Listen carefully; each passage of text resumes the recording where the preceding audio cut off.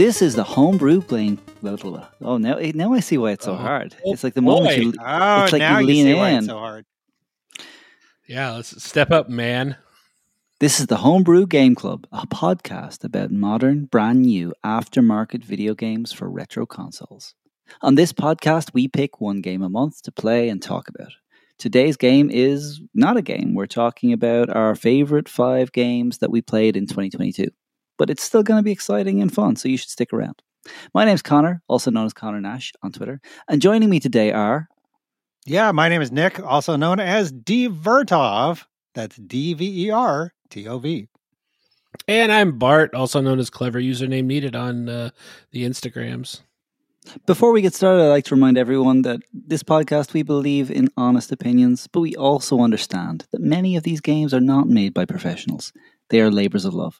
Also, as a note to our listeners, we are not game developers ourselves, we are just fans. So please keep that in mind as we offer up any criticisms of these games. So, guys, 2022, what a year. Ups, downs, lefts, rights, A, B, start, selects. How were we doing? What did we feel was good about this year?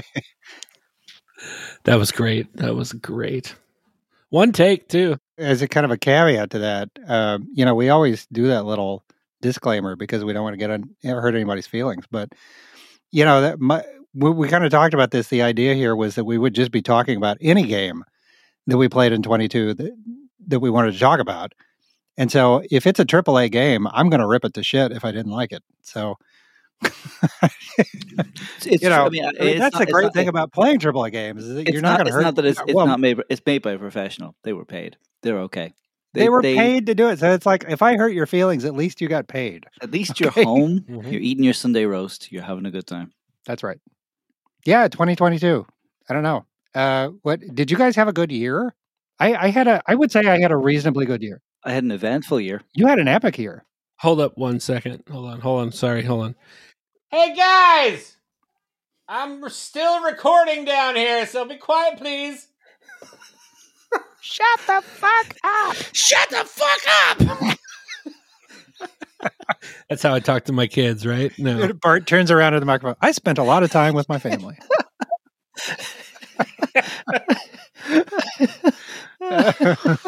Oh, good Lord. All right. Let's start that one over. This whole episode is just going to be outtakes. This is just the outtake episode because this is 2022. 2022 was an outtake year, right? That's what it was. It was the year where we just we were like, oh, it's going to be great. And then it just came apart of the seams. And I had an eventful year. Yeah. Isn't that every year now?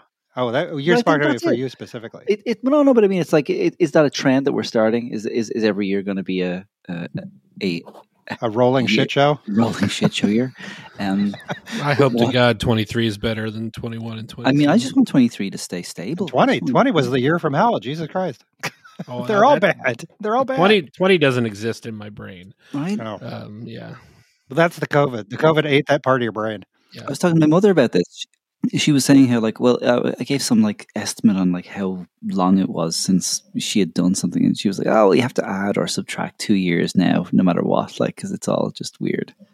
She's completely lost all sense of time. Yeah, I think about, how long it's been since I've seen In-Laws or whatever, and it's like, no, it couldn't have been 4 years, or it can't be that long. But it's like, yes, it has been. It's crazy, that just everybody's sense of time is thrown off because it's like so fucking unbelievable that that you've just had your entire life turned upside down because of a global pandemic and who the fuck knows what else. So crazy. And so in order to make that year feel a little bit more palatable, a little bit more fun, a little bit more human, what have we done? What have we been doing? What's been going on in 2022 with you? I'm going to turn to you first, Clever Username Needed. What's going on with your favorites, your top 5s, your top 10s, your top 200s? What's going on with your 2022 and how have you enjoyed it? I tell you, my 2022 most of my free time has been spent playing video games and watching movies. I saw a bunch of great movies this year, and I've played a couple of good video games and a couple of real stinkers. I mean, I have a list. I don't know how you want to do this. You want to just go one at a time and take alternate. turns? I think we should Yeah. go back and Yeah, forth. we should Yeah, take some alternate. turns. All right. I'm very curious about the stinkers, but let's start on a positive note. I mean, what was Well, a if good we're going to thing start for you? on a positive note, all right. I don't have any Um, stinkers. Do I need to pull up a stinker? Shit. I think Oh, you've I'm got not going at to talk least about one. any of this. I'm not going to talk about any of the stinkers. Every Oh, okay, game okay. on here, maybe one. I included it because it kicked my ass so hard, and it's been kicking a lot of people's ass. Maybe we can just start there. Is Elden Ring? Now, I've played Dark Souls games before, and they are notoriously hard as fuck. But at least I could get somewhere in them.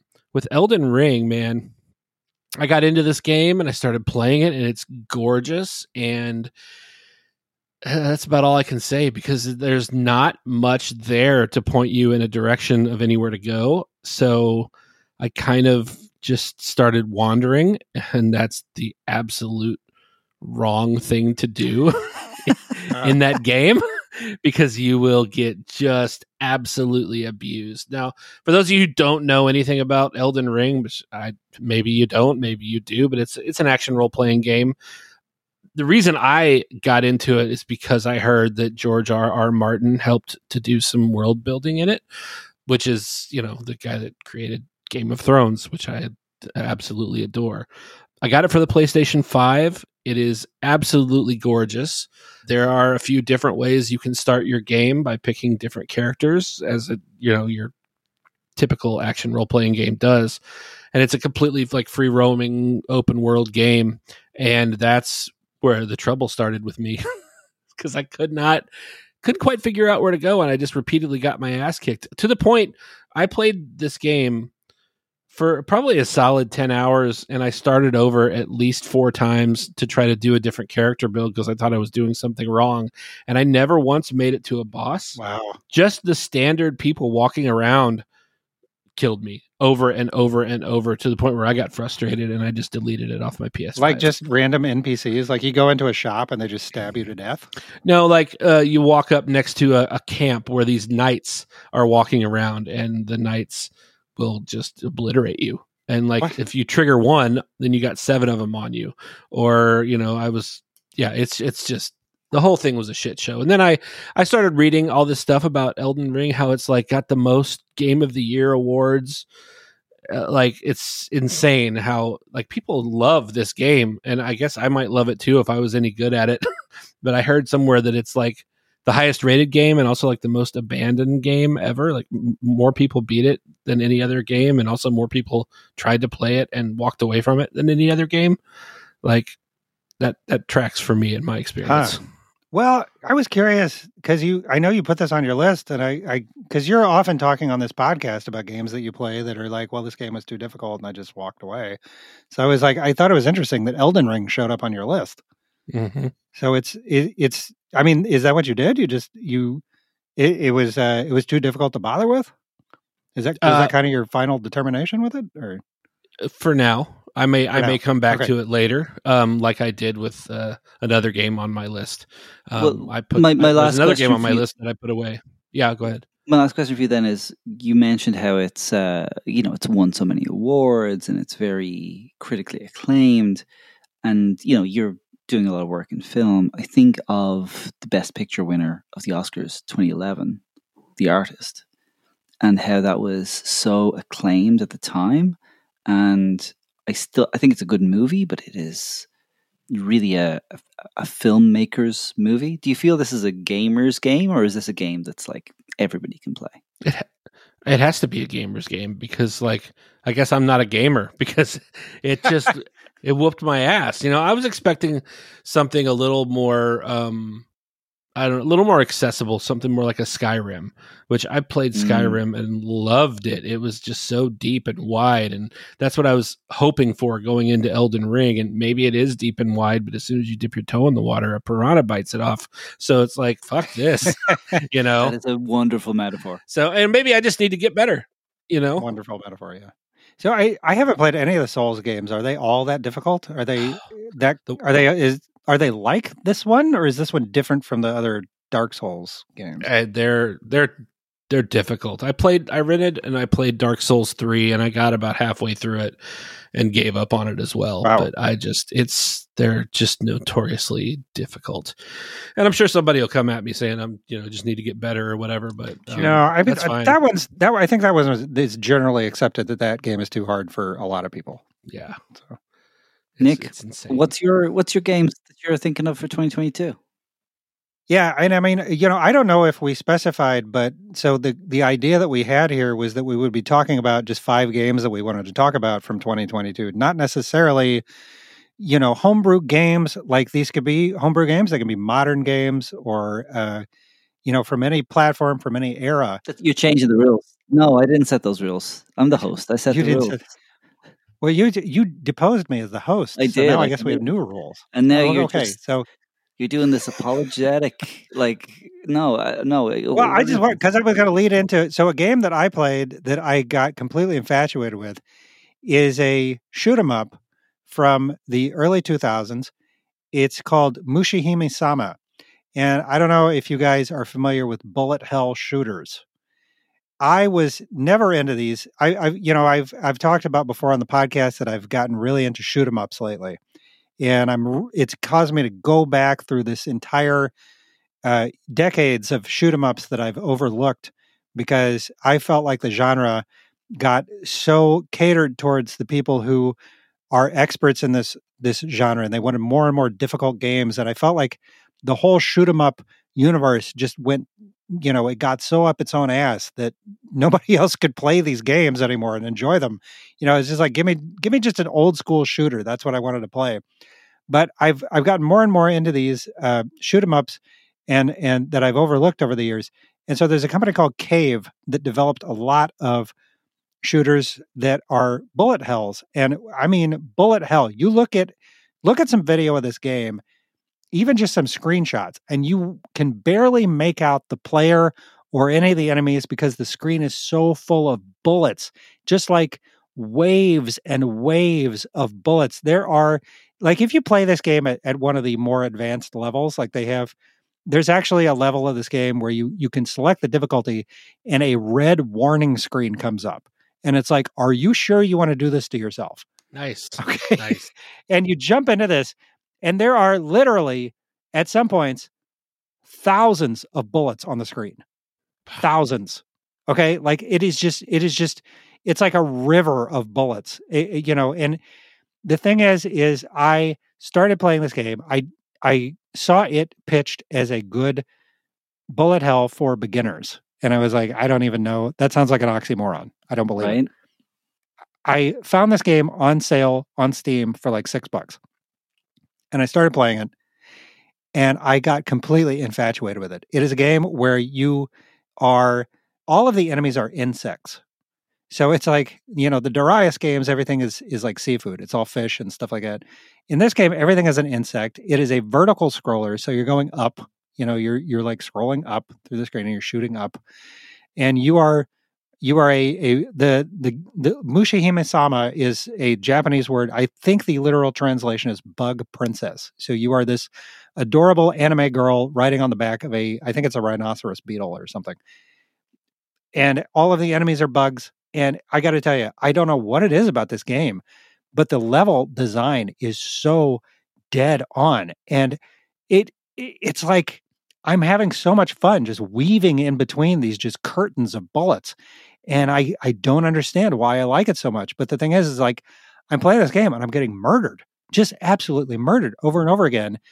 And it won't get out of my head. As soon as I die, I start the game over and I just keep playing it again. And I'm just like, I gotta 1cc this game. I gotta complete it in 1 credit, and I've seen other people in the shoot 'em up community, I mean, these folks are like, they remind me of like drug addicts, the way they get into this stuff. It's just like, these games are just pure dopamine hits. It's just like a constant, it's like there's a button in your brain that just says dopamine, and these games just like mash it over and over again. And I've always kind of made fun of these people because I'm like, they seem like junkies or something, and I've talked before, one of my favorite YouTubers who does this is called Shmup Junkie, and he talks about taking a hit off the shooter crack pipe. I've got it, man. I've seriously, I feel like I got my first taste. I cannot put this game down. I keep coming back to it, and I keep getting murdered, and I cannot talk to people about it because I sound like such a fucking weirdo when I'm just talking about. I love playing this game that is killing me with thousands and thousands of bullets. I don't know what's wrong with me. Mushihime-sama. It's on Switch. It's on Steam. It's on PlayStation. Get this game. It is fucking great. I can't stop playing it. What are you going to say, Connor? You're over there. I am. I was just going to say that is a beautiful balance between masochism and adoration. I just love the way you just encapsulated that entire genre in an entire review. Well, and I've played Bullet Hells before. There's just something about this that just hits everything right. It is. No, I think the levels are so well designed. It's just the thing. It's too easy to say like, "Oh, I just like hard games," but this is why I enjoy talking about video games. I don't think I do. No, but specifically, there are different kinds of difficulty, and there are different things that people enjoy the difficulty of. And when you're talking about curtains of bullets, it's just a wonderful visual image that I entirely understand.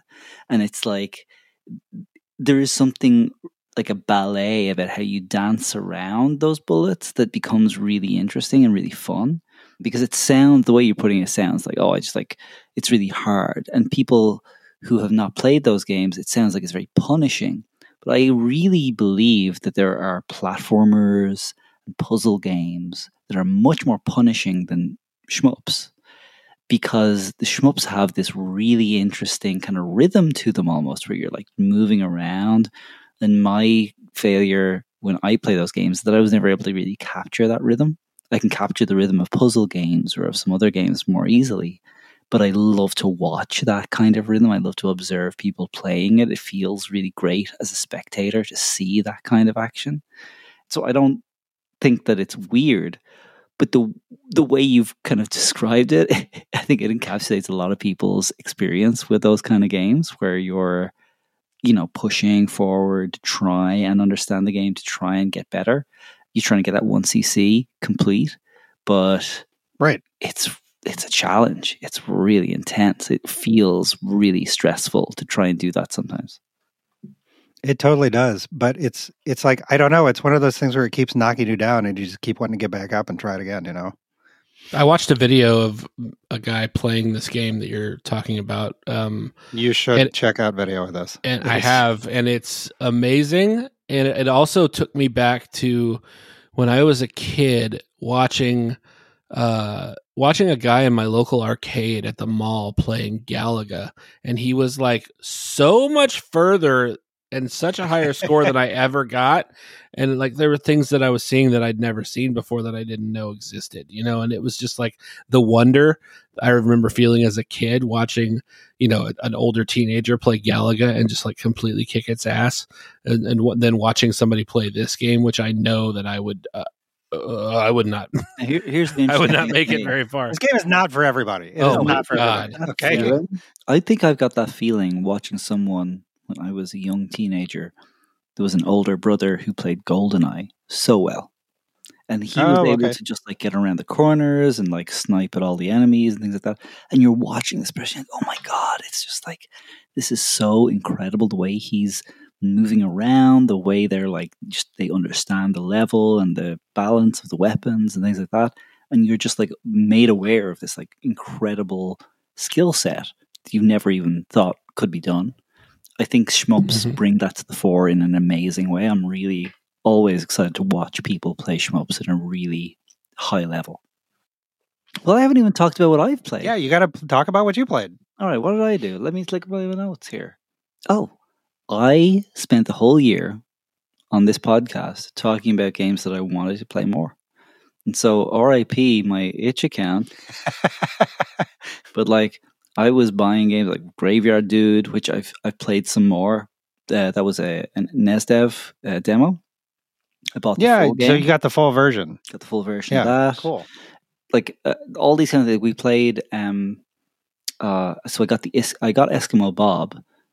Alfonso's Arctic Adventure was the game we reviewed you know? So like I want to play the full Eskimo Bob. Yeah. We like there's all these little like extra things that I've got that I'm just like looking at and I'm like, oh yeah, I really want to play that. That'd be really good. But like itch is it's like people talk about Steam and how like Steam has sales and like there's games for the PC that you buy on Steam. But itch is exactly that in my mind for homebrew, because everything you want to play, there's like an itch account of somebody who's the developer. And not only do they have the game that they've released that you've heard about, there's like 2 or 3 other games they're kind of working on, or because they'll release maybe beta versions on itch. And you're like, yeah, I'll take that. Sometimes it's pay what you want. Sometimes you can just like download the ROM. Sometimes it's like made, you know, in the browser. You can actually go to the game page and just play it live. Dude, it's just like crack. Yeah. So I'm a big fan of itch, but just like going to that website is a sign that I'm just going to be gone for 2 hours. Itch does these things too, where like they do charity sales a lot, where you can buy like 1,000 games for $30. Holy shit. Yeah, I know. Like they did one for Ukraine, they did one for COVID, and I got to tell you, like, I usually get those, but it's crazy because now I own like 2,000 video games, and I don't even know what they are, and I don't know how many times I've been like, you know, I hear about some game and I'm like, man, I got to go play this, and I'll look at it on Steam and I'm like, I'll wait for it to go on sale, and then I go back and I realize I already own this game. I bought it on itch like 3 years ago, you know, but. Yeah, all the time. Itch is great. I think itch has really been amazing for independent video game developers. So, especially homebrewers. Totally agree. All right, so Nick, let's go for you. Of the games that you were kind of thinking about, which one is like the most, I would say, like on topic for what we're talking about today, which is like retro homebrew things? I mean, which of your games is like the most like homebrew-ish? Well, I have a couple of homebrews on here. So one of them I wanted to talk about that I really loved, but I don't want to talk about it too much because I want to do it for a podcast episode, probably coming up pretty soon, is The Machine. So I tried a bunch of games for Game Boy when we were doing our Halloween episode. I auditioned a whole bunch of games that I thought might work. I played The Machine. I came across it. I didn't really know what it was. It is a sci-fi dark comedy. Okay. It is heavily inspired by things like Metropolis and other kind of dystopian science fiction. The idea is there is an entire civilization living inside of a giant machine that is, it looks like a city on treads. Okay. You think like tank treads, like an entire city with like thousands of people in it. And the idea of the game is you follow this story of a denizen of this machine, okay, this city, and you go through all of these different story paths. And I want to tell you, I played this game for like 3 or 4 hours, and I got 3 or 4 endings, and I don't even feel like I've even gotten to like half of the potential endings or like the different paths that you go through this game. It is mostly a top-down adventure. You do advance through some mini games, and it is an amazing game. The decision tree here, I want to see the decision tree for this game because it has got to take up an entire wall. It is unbelievable, like how many different courses you can take through this game. I don't want to talk any more about it because I want to do this for the podcast, but I am extremely excited about talking about it for the podcast. It's going to be a great episode. Sounds good. I want everybody to play this game. It is that good. So that's a I'm stoked to play it now. On my list. I'm excited. This is so, you get off here. Yeah, go play it. Seriously, it is that good. Yeah, you can get it from Incubate Games. So it's really good. Cool. Bart, out of you games you were playing, I mean, maybe not maybe not a homebrew-ish one, but one that you feel like really like got you thinking about how the game was made and got you thinking about like the ways that the game is like developed. Well, semi kind of homebrew. I mean, every one of my games is something that I play on the PS5. I want to talk about No Man's Sky because I bought the game the day that it came out, and I played it on my PS4 a few years back. Which I didn't you get a PS4 just to play that game? I may have actually back in like 2018. So that might be the reason I got the PS4. I can't remember. So I got it, and like I would say the first 2 hours of that game is some of the most fun I've ever had, ever playing a video game. Just the fact that you're marooned on an island and you like wake up and there's a broken ship next to you and you have to figure out, it's a survival game, so you have to figure out how to repair the ship. Once you repair the ship, you can leave the planet. You can explore other planets in the solar system. You can leave the solar system, go to other there's like something like 16 quadrillion different planets in this game. Like it's quadrillion. Yeah, quadrillion. It's all of it's procedurally generated. And so they make this game, it comes out, and after about 2 hours worth of play, it starts to feel really, really repetitive. So I kind of put it away. And then they come out with an update later in 2016 that causes me to put it back in the PS4. And it's a little bit better. I play the first hour and a half of the game again, and it starts to get a little repetitive. So I back off of it again, and they keep putting out these new, like, these guys have been updating this game consistently since 2016. I think they're on there's got to be at least 20 updates of this game, and each one of them is just adding major updates, and it keeps adding more and more and more stuff. Like, I think the hype train for this game was off the charts when it came out. Yeah, I remember it was a huge scandal because it was nothing like what it was pitched. Now it is exactly like what it was pitched and more, and it's fucking great. And if anybody has not played No Man's Sky, you owe it to yourself to try to give it a shot. I am going to purchase the PSVR 2 when it comes out in February, simply so I can play No Man's Sky in VR. I've been dying to play this game in VR. Excuse me, this is not a VR podcast. Get that the hell out of here. It's also not a PS5 podcast, but here we are. But play some homebrew VR. Yeah, homebrew VR, that'd be great. So yeah, No Man's Sky, amazing. Yeah, Connor, what were you going to talk about? What do I want to talk about? Candy Crush? Right? Like Candy Crush. That's like games on my phone and stuff. I think that the Phobos Dare stuff really captured my imagination. I was really into that, and I tried to like download more from that universe, the Apsur universe. But I didn't realize there's actually 3 iPhone games that developer has made. Yeah, right. Didn't you beat one? I did, yeah. So one of them is a physics puzzler, and it's great. I really like it. It's short, it's snappy, it's got a great sense of humor. So there's Dare EXE, Dare Evil EXE, and the one I played is called Puzzling Peaks. And so it's all in this kind of like Phobos Dare Apsur universe. The extended where universe. There's like... Yeah, there's like some like there's a disclaimer when you start playing the game, like don't play it if you like are frustrated easily by cognitive tasks, which is I knew that Apsur, like whatever you want to call it, like Dev House or whatever they are. I just knew they were totally my sense of humor, totally my kind of vibe. And their physics puzzler is just exactly that. It's like you really have to think about the levels and the like controls really carefully, like. There's this part of the game where you're basically you tap the screen to rotate certain platforms. You go through a whole like world of levels of those like platforms rotating. And then the next world is some platforms rotate clockwise, some platforms rotate counterclockwise. And so you have to now like turn on your brain in 2 ways of like, okay, well that one's going to turn that way and that one's going to turn this other way, but the gravity is forcing it to come down this way. And so it's just right on that line of like super frustrating, super satisfying for puzzling that I just love. So yeah, that was like awesome. And it's just like another example for me of there's a really great like world of games on phones. I just like gotta call this out, like, because people feel like it's all Candy Crush and pay for upgrades and like microtransactions. And yes, that is the majority of the games.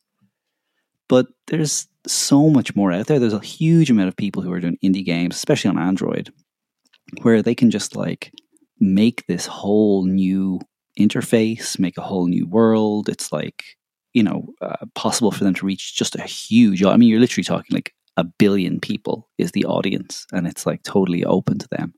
And I do think there's a lot of innovation there, but you do have to scratch deeper to find it. Like, it's just not going to be at the top of the charts. You know, it's not going to be easy to see. And no one's like, they're not paying for ads. They're going to pop up on your screen. But there's awesome games out there. So I just want to kind of give a shout out for like the homebrew Android iPhone club, as small and as maybe overlooked as they are. Indie games on mobile. Would you? So did you like that one? Would you recommend it? Oh, absolutely. Puzzling Peaks was awesome. Yeah, I mean, let me see, because it costs money, right? Because this is the catch, right? If you're gonna get one of these games, you're like, okay, I don't want there to be microtransactions. Then pay the developer. Like, I'm sorry, not sorry. Like, you're gonna have to like pay the developer. Well, and for they're not. games. Yeah, none of these games are that expensive. Like, what was it? Like $3? It's $1.99 right now. $1.99. Yeah. So, like, I mean, I always think in my head, like, the value I get out of a cup of coffee is going to last me about 45 minutes max. If I get 45 minutes of value or fun out of this game, it is worth the price of a cup of coffee. And so that's like the equation I have. Well, that's why I don't blink an eye at dropping, $5 or $10 on any of these homebrew games. I mean, it's like, am I gonna get like an hour of value out of this? That's worth $5, And then you don't get prompt. That's the wonderful thing about these games. Like, you don't get these like pop-ups of like, pay for 700 jelly beans so you can have this upgrade or whatever, or like pay for like episode 2. Like, no, it's like, it's the game. It's the whole thing. Yeah, you're not getting anything like upsold. That model. It's exactly. It's the full game. You get it. No bullshit. That's it. No bullshit. I got a couple of games on my phone that are like, every time you complete a level, it shows you like ads for 2 more games that do the same thing. Like, every time you complete a level, you get to watch ads, whatever. So I figured out one time I was playing on the airplane, and when I was in airplane mode, I wasn't getting any of the ads. So now I just turn on when I play the game, I just put my phone in airplane mode and play it that way. Nice little workaround. That's a cheat code. You have to actually watch out for that, though, because like there was one game that I really liked that I think is a Sudoku game, and I was playing on the airplane a lot because it worked in airplane mode, exactly like you were describing. But the battery always ran really hot. It was always like really like running it to the top, and then in my head I was like, they've probably got a cryptocurrency miner running in the background. Yeah. Wow. Or something like that, where they're like. Mode. But that's the thing, all you need to connect at the end. They call it game you like could be running that for miner. 5 hours. Try crypto Sudoku or something. Crypto Sudoku. Yeah, but it only needs to connect like once at the end of 5 hours of gameplay, and then it'll just like blip, sending messages back to the head office or whatever. And I mean, I guess that's one way they can afford to play the game to make the games, which is okay. That's that. But like, very interesting. It kind of hurts my battery, and then therefore shortens the life of my phone. So I'm kind of like, I would just pay you $2, dude. I would just pay for the game. But the problem is they want me to pay $12.99 a month, which is ridiculous. That's kind of silly. Wait, for what? Some of these games are like, remove the ads for $12.99. It's like ridiculous how much it's. I think they want the crypto miner running in the background so they can mine 35,000 pseudo coins. Well, they're not worth anything anymore. So. Pseudo coins. Exactly. They're pseudo coins. All right. Let's see. Wait, I'm not the host on this one. Somebody else. Am I supposed to be the host? Okay. So that was my one.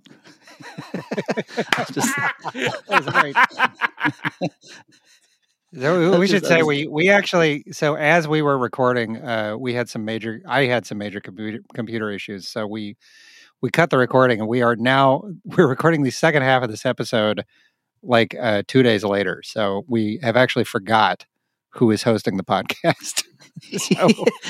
and I just switched back on to my podcast host voice. Here we are. Yes. You got to channel your Dublin tour guide voice. Did you have a Dublin tour guide voice? This castle is over 800 years. Oh no. Let's go to Bart. Bart, you talked about Elden Ring and No Man's Sky. What else was going on in 2022? What else were you playing? What else were you thinking about? What else caught your eye? So, back when it first came out, I bought Cyberpunk 2077. And this game was riddled with problems when it first came out. May I say, to interject, infamous game of the year. Yeah, totally. So whenever I bought it like day one, and I got it, and I was getting all these emails for like registering on day one, and when all the problems started happening, I got this roadmap. They were like, here's our plan. We plan to upgrade this on this date. We plan to do this on this date. We plan to do this on this date, and look for the PS5 free upgrade sometime in 2022. So honestly, I uninstalled it from my PS4, and I just took it and I put it on my shelf for like over a year. And I got a PS5 like a year and a half ago, and I just kind of kept checking to see when that PS5 upgrade was available. And when it finally was, which would have been like, I think midsummer, maybe April, something like that, I downloaded it and I played it. And, I've probably got about 10 hours into the game, and holy shit, it's a good game. I am digging the hell out of it. The first time that I tried playing through it, I started differently. Like there's 3 paths you can take at the beginning. You can either be like I don't even remember what it is, like a corporate person or a street urchin or like a mountain person. This is how little I've actually played this. I don't know what they're actually called. But the first time I did it as like a person from the streets. So you start off in the city, and that's where the story starts. This last time I did it on the PS5, I started out. You like start out in the middle of the desert, and you're like trying to fix your car, and so like it's a completely different beginning. But the stories do merge about an hour into the game. And then so what I want to know, the most important question I have: did you get to play as Keanu Reeves? Not yet. I just, as far as I just met Keanu Reeves' character, and he's kind of a phantom in your implant. That kind of shows up and starts talking to you. So I'm just getting to that point where Keanu Reeves has shown up, and it's really weird having a movie star in a video game. That's a new one for me. Does it kind of like take you out of the like moment, take you out of the fantasy or whatever of this like cyberpunk world? If it wasn't a cyberpunk game, because it's too damn close to the Matrix. You know what I mean? Maybe, yeah. So that might be the only, if it was anybody other than Keanu Reeves, maybe, because now I'm like, oh, sweet, we're playing a Matrix game, but that's my only gripe with it. But other than that, man, Keanu Reeves is awesome. I got nothing negative to say about that. Right. Dude. And then the only other thing was, just from reading like, releases about it and, people talking about it on Twitter, it seems like there was a lot of bugs in the game. Oh, yeah. A lot of bugs. A lot so, of bugs.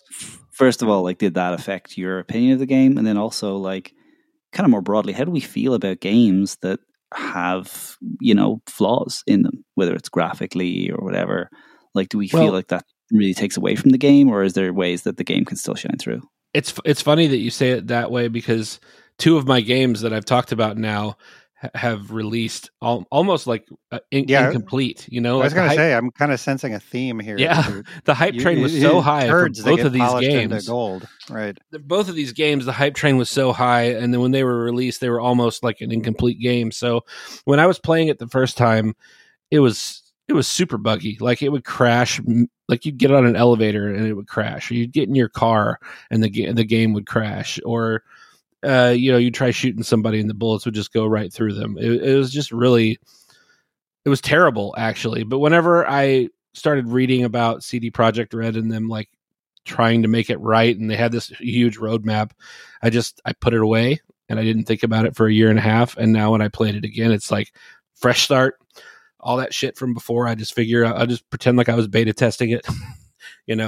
So it's feeling good now. But man, this whole like releasing shit when it's not done, like take your time. If it takes another year, take another year. I would rather wait another year and get a complete game than get an incomplete piece of shit this year. It's like, and which is also another reason why I don't think I'm ever going to pre-order a game again. I think I'm just going to like wait till the game comes out. Like this new game coming out for PS5, Forspoken, that looks amazing. But I'm going to wait like at least a month after it comes out just to read some reviews and see how it actually plays. Because, I'm not going to get caught with that again. Nick? Yeah. Do you I think? just want to say, how do I feel about? Sorry, I was just posting to the Discord.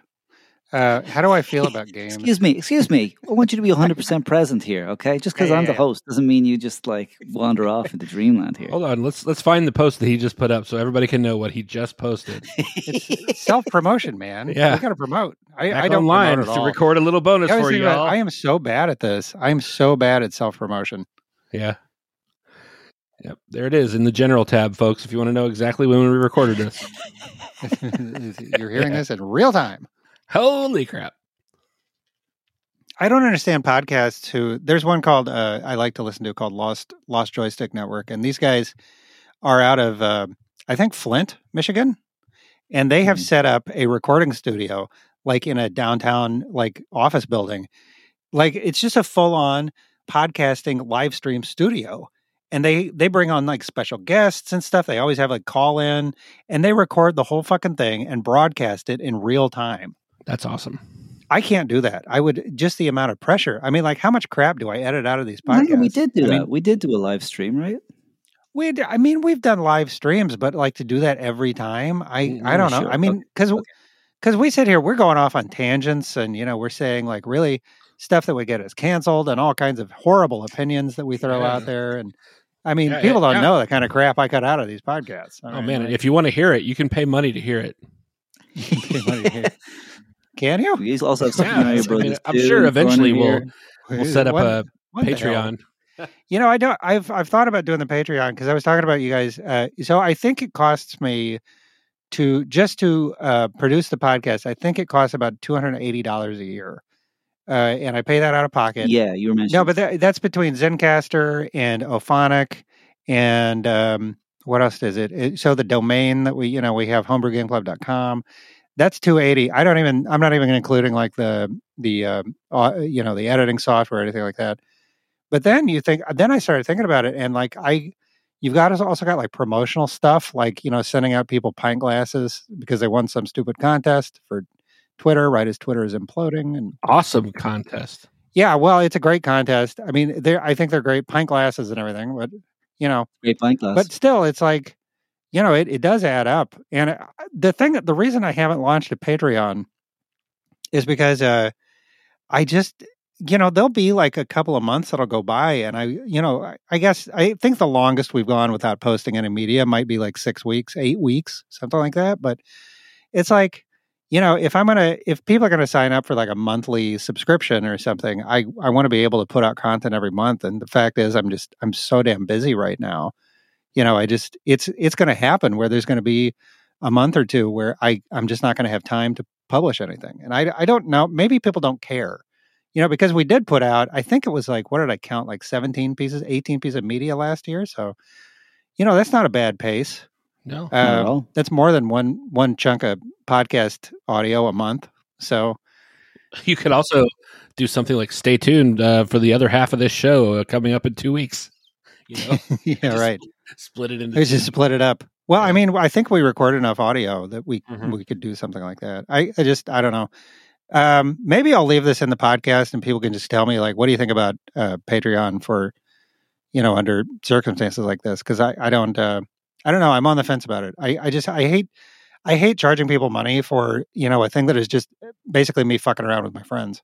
But, it does take up a lot of time, of time. Yeah. And a lot of money, relatively speaking. So that's not even, because I mean, I would be buying the games anyway, but like sometimes I do spend additional money on games I might not buy if I weren't going to podcast about them. So, but, yeah, it's just to cover the costs of producing the podcast. I think I would be happy with that, And if we had a little extra, I could put it towards things like a real website, so we don't have a link tree. We have like an actual like website because that costs money. Yeah. So I don't know. I mean, I kind of like to have like a blog or something. I mean, if I had a blog, I feel like I would post there occasionally, and we could invite other people to post. I don't care, but I don't know, just some ideas to toss around.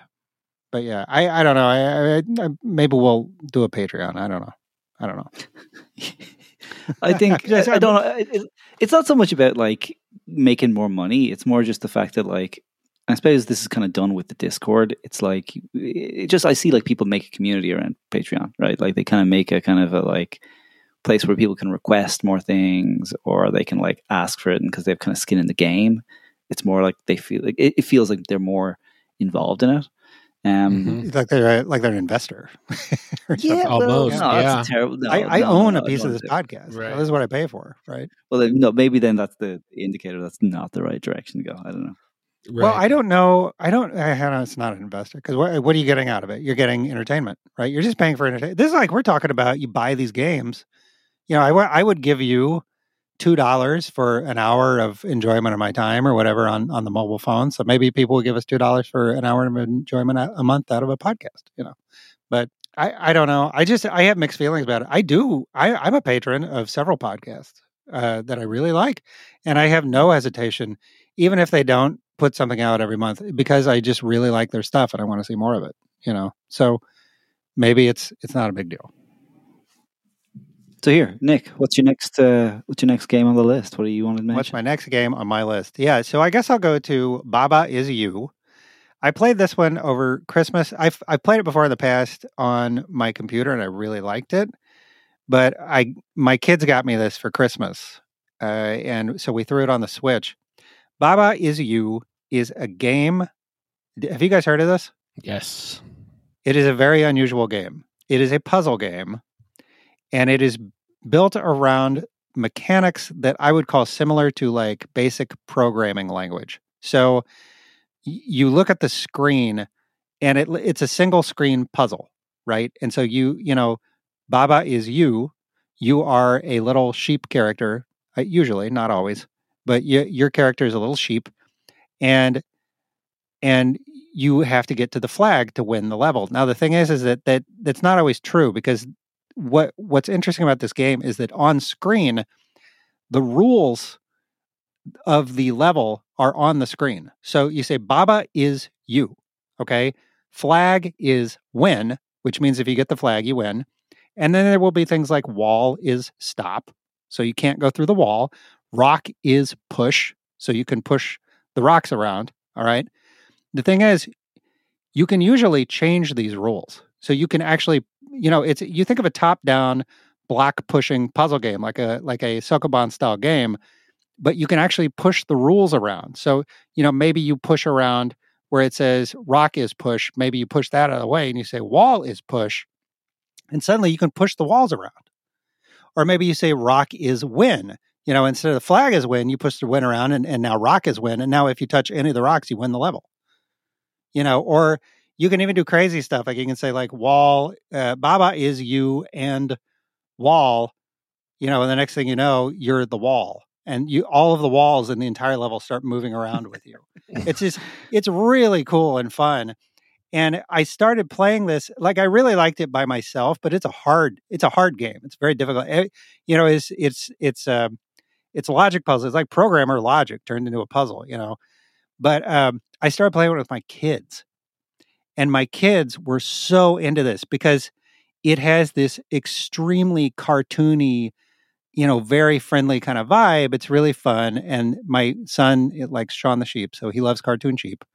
And we start playing this, and everybody in the room, even my like 4-year-old is like getting into it. And, you know, just the idea that you can change the rules, you know, if you don't like the rules, you can just change them. Like the kids totally get off on that, you know? So like we're playing and it's like, well, what if we just change, you know, I mean, my son or my daughter are just like, well, what if we change this rule? You know, and you get like this kind of thrill out of it when it does something especially weird, you know, and it's like, that's not supposed to be happening. Like I can do whatever I want. I can bend the rules, you know, and that sounds really cool. You know what that actually reminds me of, weirdly, because again, like it's like that imaginative, like totally like you can make your own rules.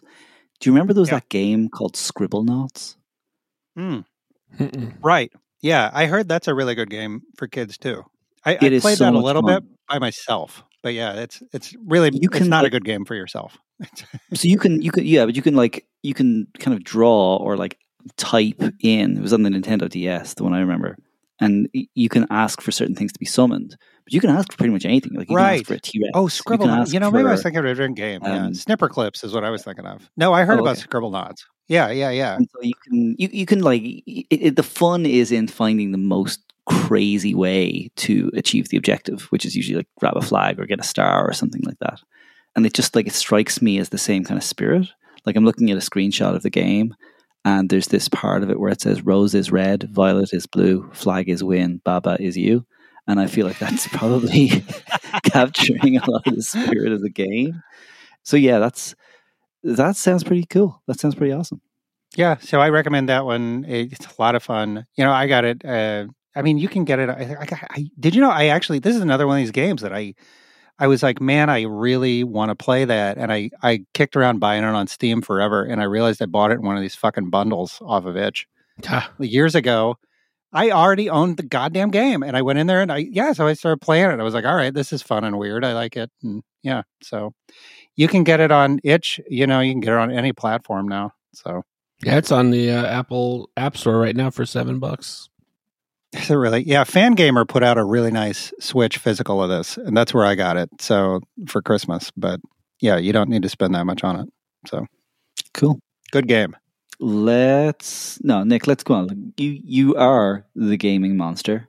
Let's hear another one of your choices for the year, because you were playing way too many video games, which kind of makes up for the fact that Bart and I were maybe not playing enough video games.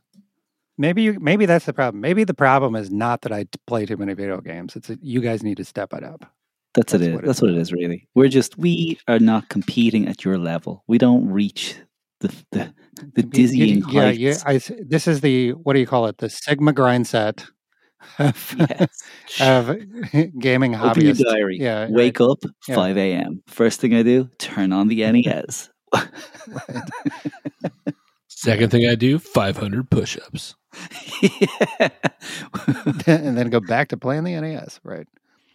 Yeah. Well, okay, so I got another game I got for Christmas, and it's one of these things where like you get stuff for yourself, and then like you let the kids give it to you and pretend that they had something to do with picking it out. Classic. Yeah. So I got Dawn of the Monsters. It was a limited run games release, and this showed up a few months ago, and I was like, okay, that's going to be a good one to play like with my son. And so I was like, I'm going to save that one, and the kids can get me that for Christmas, right? And it was really hard because I really wanted to play this game. It looked really good.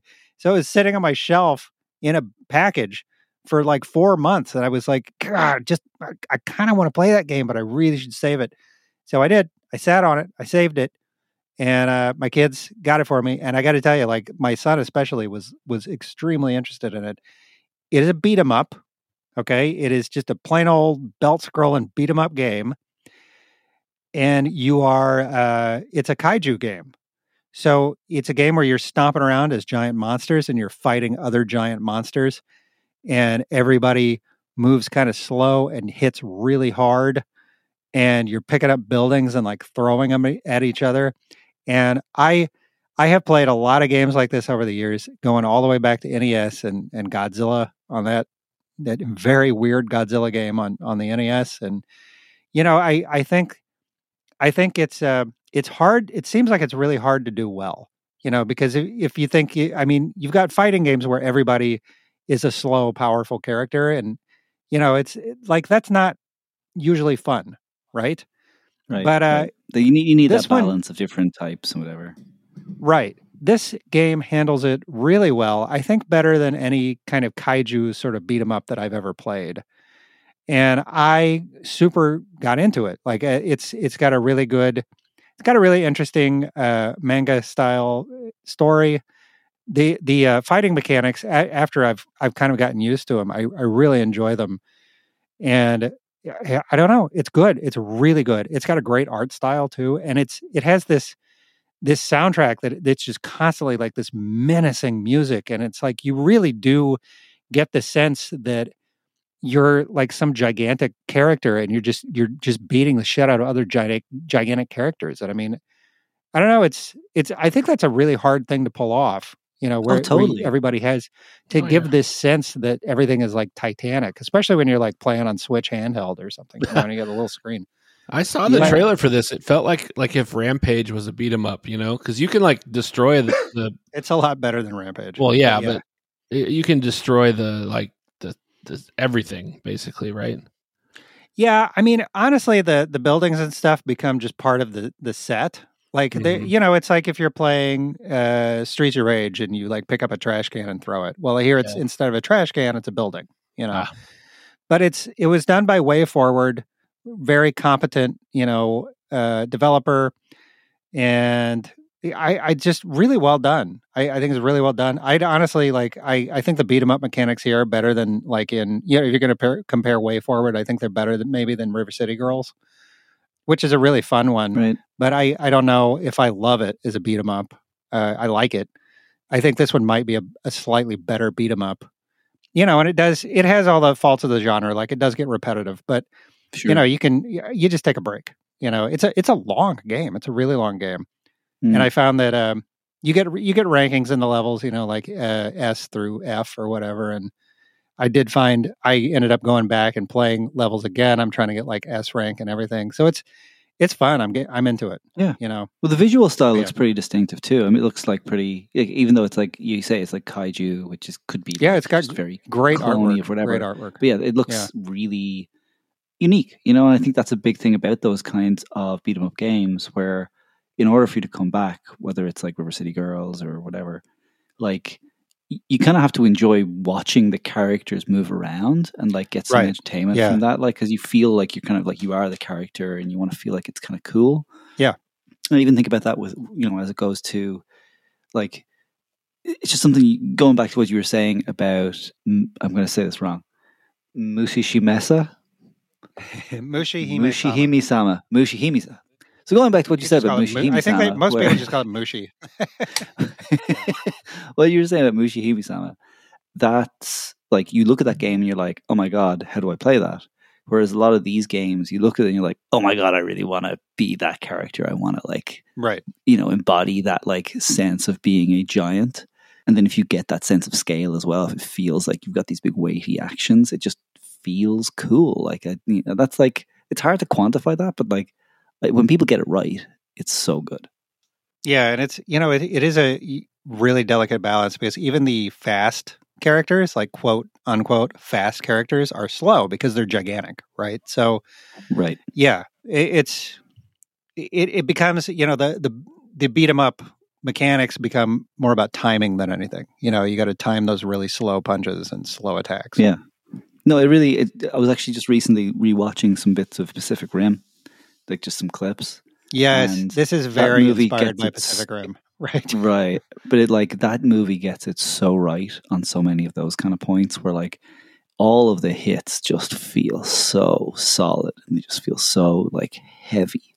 It's just like, oof, like you just feel it's like the bass or something. Like you just feel like, oh my God, this is the end of the world. And so, Yeah, compared to, I don't know, just other random robot movies or whatever, where it's like it feels less meaty.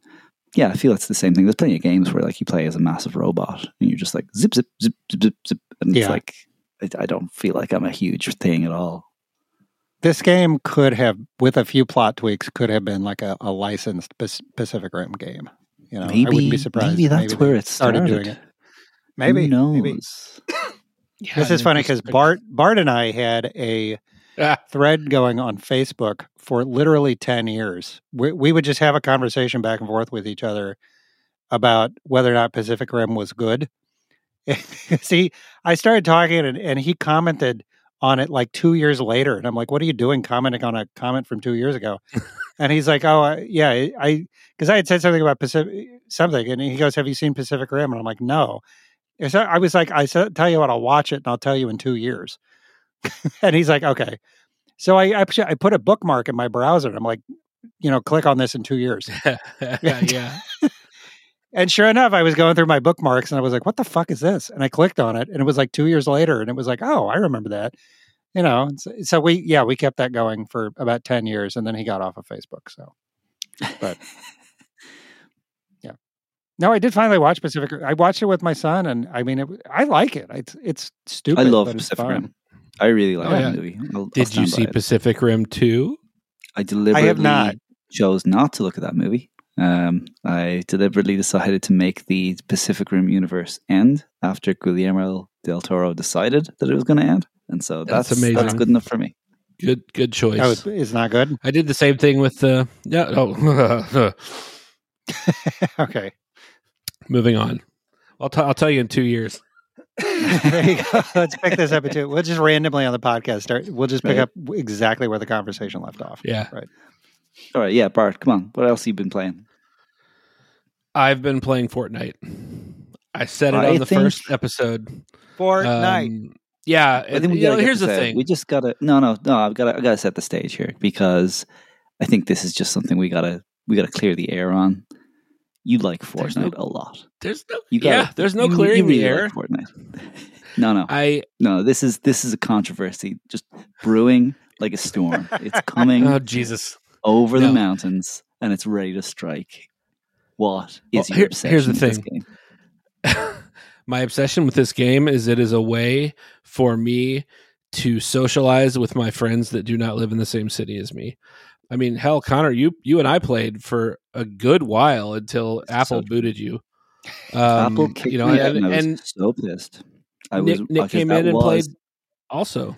I was there. I mean, for a little bit, and I had the same thing happen. Like, I would have kept playing with you guys, but the friggin' I can't play on my Mac anymore. Yeah. Yep. So that's the thing is I have friends that live in Los Angeles and friends that live over an hour away, and we get together, and another friend that lives up in Minneapolis, and we will get on and play 2 to 3 nights a week for an hour or two.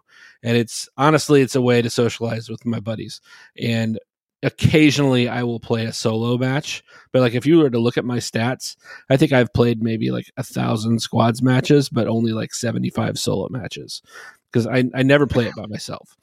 It is a way for me to hang out with my friends. Now, that being said, we did try to do it with like Call of Duty Modern Warfare, or not, whatever, the Call of Duty, whatever the Battle Royale they dropped about a year ago, but that's just full of toxic players and just they're so much better than we were. So we just decided to stick with Fortnite and let the 12-year-olds kill us. So, but the thing about that is they do work at keeping the game fresh. They do updates all the time. Well, this is new seasons, new maps, new whatever. But the biggest thing for me, and the whole reason I wanted to even talk about Fortnite, was that Epic Games owns Unreal Engine, and the new chapter of Fortnite that just came out, Chapter 4, is running on Unreal Engine 5.1, and it is playing it on the PS5 is some of the most stunning graphics I have ever seen on any video game ever. Like the lighting effects, the particle effects, the fire effects, it's unbelievable. And to be on a game that's as lowbrow, I guess, as Fortnite is crazy. But like when you're standing there and the sun is setting and you've just thrown and caught a house on fire and it's like burning and like the sun is shining through the smoke and it's crazy how good it looks. And I'm just like, I cannot believe this is in Fortnite, Well, I wanted to talk to you about that because I think Fortnite is a really interesting game because yes, I will also admit I played Fortnite. I was there and the pandemic turned me onto it because I couldn't really leave my house and I wanted to socialize. And Fortnite was pretty good like way to supplement what you would have as a parasocial like relationship, whatever. Like you just talk to people online, but it's never quite as good over a Zoom call. I think we all figured that out. Like being like just on Zoom calls with like 20 people was not going to work. But for some reason Fortnite really clicked and it was really fun because maybe there's an activity or whatever. But when I was playing Fortnite with you, that was chapter 2 season whatever, right? So like the game has changed significantly since then. I mean, you're just talking about this massive graphics upgrade. Yeah. I mean, with the exception of it being a particularly like Fortnite IP, would you say it's even the same game that we played in 2020, or is it like significantly different now?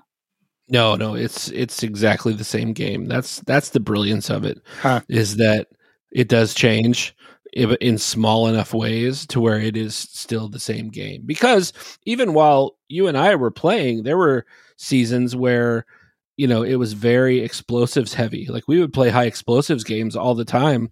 True. And then all of a sudden they pull all the explosives out and it's only snipers. It's still the same game, but it's just you got a different strat. And that's kind of the way it is now. Like right now there are no like big bullet snipers in the game. Right. There's no really good shotguns. There are shotguns in the game, but it's so I believe what you're saying. I understand what you're saying, but here's my real question that I wanted to lead to, which is big part of what we do with the games that we play on this podcast is that there is a single defining version of that game. And you play that version of the game, whether it's been like, the latest version, like the last version that's updated. 20 years from now, some kid who got, cut their teeth in gaming on Fortnite, they want to go back and they want to play Fortnite. They want to get that retro vibe and like buy a PS5 and play. It's impossible. Even if it was, let's pretend it was possible, right? Let's just say for argument's sake, they could get it. What version of Fortnite would be the like retro version, quote unquote? The Fortnite? Definitive version. Yeah. Oh, I don't know. It really depends. I think it depends on when you started playing. Like I started playing the damn thing in season 2, which was like 3 months after it came out. So to me, the definitive version is that old school season 2 where there wasn't any POIs on the map. It was just a bunch of woods and, and everybody was running around wondering what the hell a battle royale game was. Now I feel like eventually Fortnite's going to run its course like everything does. Right, they're going to stop making the money that they were making. And the way that you will find out that is happening is that I'm pretty sure Epic Games will say, hey, guess what? Now you have the ability to play Chapter 1, Chapter 2, Chapter 3. You can have all the maps that you want, and it's just once they start giving you all the stuff that you want, that to me, that's so it's funny. the last gasp. If you're getting what you want, then the game is already dead. Yeah. Because it's like, I think it's true. Like as of right now, we're at the whim of Epic Games and what they want to do, like what the loot pool is, what the map looks like. Sure. We played that Chapter 2 map for like 2 years. Oh yeah, it was like and the credit to them, they've balanced it so well. They've kept that balance great all the way through. And I have but to what's say funny that's is something that is incredible for a game company. After you stopped playing, they started doing like little changes to the map. Like they'd have like these UFOs came in and they crashed, and then there was like UFO crash sites, and like eventually the map got really cluttered, and it was just like you could tell that Epic was like, okay, it's time to do a hard reset. So they bring out the Chapter 3 map, and that only went for 4 seasons. Which was it was almost a year to the day. It was how long the Chapter 3 map lasted, and whereas the other one lasted for 2 years. So who knows how long this Chapter 4 map's going to last? Maybe it'll last 2 seasons, and then they'll do something else. But you can. I think you'll be able to tell when the golden goose stops laying a lot of golden eggs, because they'll kill it by doing what I just said. And then maybe some kid who's 12 years old now, when he's 30, be like, oh yeah, Fortnite, I can download that on the PS5, and it's all bot lobbies. Maybe it won't be people playing, but you can put 100 bots in a lobby and play against that. It'll scratch the itch, I think. I don't know. I mean, there's still people playing Quake on the original version. So I mean, you can still load up Quake and play that original version from the 90s. And as long as they keep supporting it. Bots. Yeah, I'm sure somebody will come up with some way to, simulate it, in a reasonably, acceptable way. But I mean, this is an ongoing conversation about, especially with these multiplayer online games or the mobile games. You were talking about mobile games earlier. It's like, digital preservationists. Yeah, have been having ongoing conversations about, what happens to these games, because it's like, I can pull down a cartridge from, the Atari or something, and, that's the definitive version of that game. Yeah, but I mean, like, these games don't clear like item, like you can hold it in your hand, like that's what it is. Tangible. Yeah.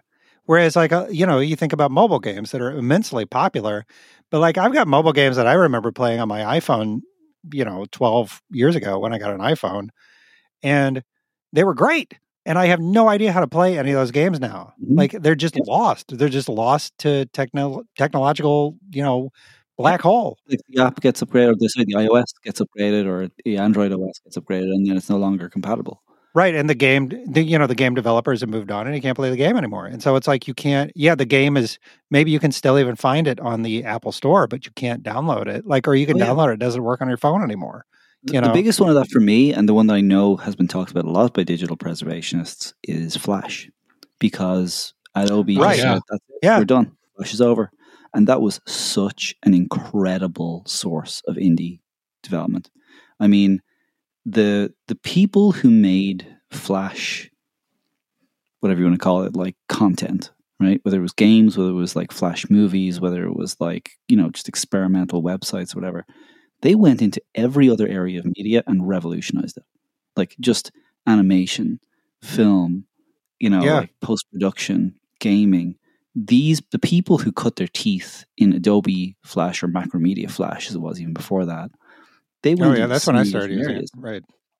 And like, it's now like, I mean, yes, there's like emulators and stuff, but like it's effectively dead. And when you look at even like as somebody who does like some coding and stuff, the environment that they made that you could like create in, it's superior to so many tools that are out here today. Yeah. That it enabled people to do things and get people involved that like maybe never would have gotten involved in tech today. Oh, God. You want to talk about lowering the bar? Let me tell you something. I made a game on it.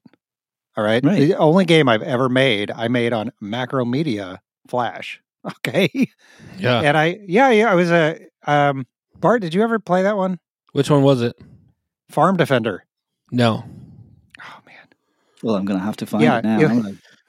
Well, I don't know how to pull it up, or I don't know how to save it. Like I have all the original files someplace, but I don't know what to do with them. Me. I've still got machines that are literally like I have a laptop here that I've not updated. Yeah, so that I can. Because I made it. It was a Macromedia Flash in like 2004. I think is what I made that game. Oh, it'll work. So. That's the beauty of it. It was one of the reasons Adobe decided to cut it was because the what you'd call the virtual machine, the thing within which it ran, it had to be backward compatible with all of those older versions. Oh. And so you can take one of those like Flash files or SWF files or whatever, and you can run it. But you need to have like a version of Flash. And the reason they cut it, by the way, is, as far as I understand, they just never figured out how to make it work on mobile. It was always too energy intensive to work on mobile. Sure. Right. And so that's part of the great shame. Because originally you could open an Android phone, go to any Flash website and play Flash games. That was like one of the big selling points of Android. Yeah. But yeah, I kind of want to call this up on the podcast because as we're talking about games that are modern, which I think is still super relevant, I think it's important to look at it through that lens of preservationists and people who are like thinking about, is this going to inspire future development, or like what does the indie development of today can like if you release on Steam, I want to make sure that's it's a really good game like Baba Is You or whatever, like that game should still be preserved in some way, right? We should find a way to make sure that it's like kept. And I'm just like hyper aware of it because of this podcast. Like I'm thinking about it a lot more because I'm like holding these like cartridges like right here, Solar Jet Man. I got it right in front of me, Look at that. That's a beautiful copy of that game. Right? And I'm just like, it's just like, it's literally staring at me every time I sit down here. And I'm like, wow, that is just so rare now that you can hold that in your hand. Yeah. On that same note, the Shockwave, the Flash stuff, just happened to be looking at the Homestar Runner wiki page. No. January 13th, which is tomorrow. Is Trogdor's 20th birthday. Oh my God. Yeah. Wow. So Friday, January 13th, 2006, they released It's Trogdor's third birthday, and Strong Bad celebrates it with a kick awesome fan stuff montage. So that means his birthday was January 13th, 2003. That is 20 years ago from tomorrow. Happy birthday, Trogdor. They put out a couple of Game Boy games. I think they put out a Trogdor Game Boy game. Yeah. Okay, I want to review that for the podcast. I want to. Did you guys ever play their? I'll get myself.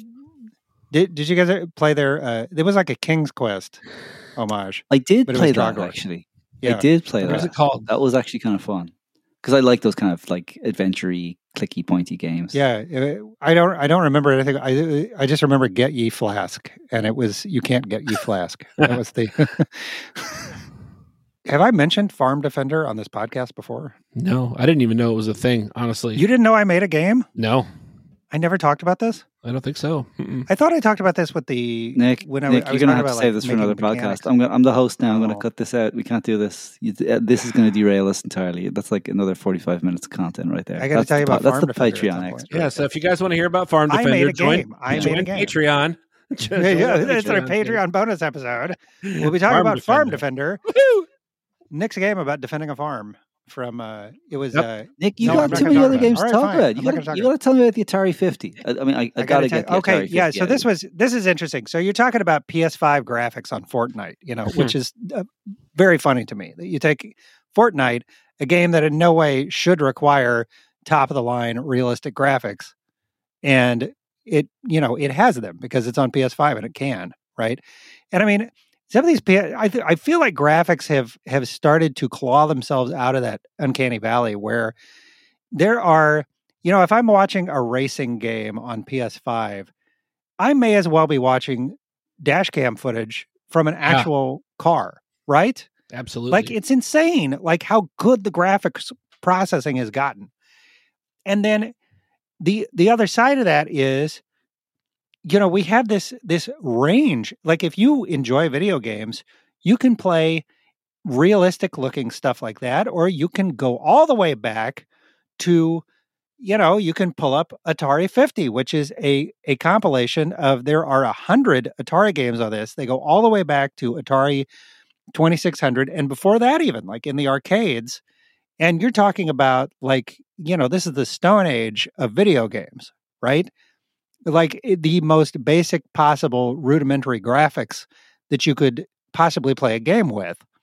And I just think it's fascinating that we're in this moment now where we are almost at perfect realism in video games.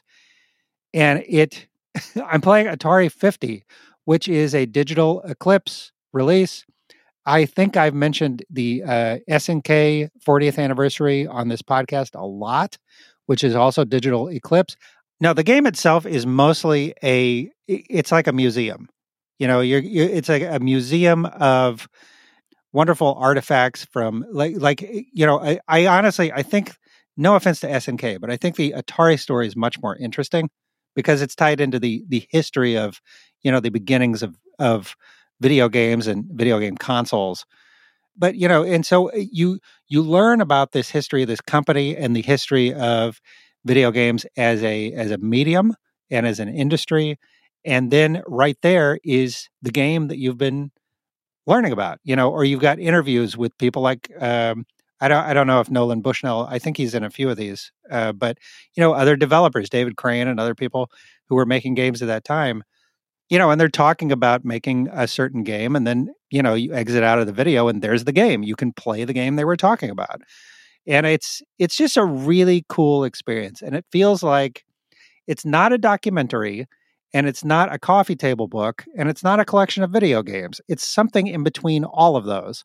And when you play it, it really is its own kind of cool experience. It's an interactive experience, And I think it's a really cool way to learn about the history of this medium. I think it really employs the medium itself to learn about the history of it. I think that's really cool. And yeah, there's over 100 games on there. And you go back, and I got to tell you, like a lot of these games, I've never played them before. I've never played a lot of these Atari arcade games. They're really good. They're really good, and they hold up today. And you could play them for, you play them for 5 minutes. You could play them for 30 minutes. You put them down, you come back to them. I mean, you got 100 of them here. Some of them are stinkers. I'm not going to lie. Pretty much everything that they put in there for Jaguar, except for Tempest, sucks. But that's Sure. okay. But it's like I'm glad that I can play Jaguar games because I've never really played them before, and I realize the library is kind of limited. I've seen that in some criticisms of it. But what are you going to do? I mean, like when you've got all this like legal licensing bullshit, like Yeah. you're never going to have a collection of Atari 2600 games that has everything you want from Atari and everything you want from like Activision or any of those other developers, the 30-party. It's just not going to ever happen. So you just, this is as good as you're going to get. And it is really good. It is really good. So huge endorsement for Atari 50. Anybody listening to this is probably a fan of video game history.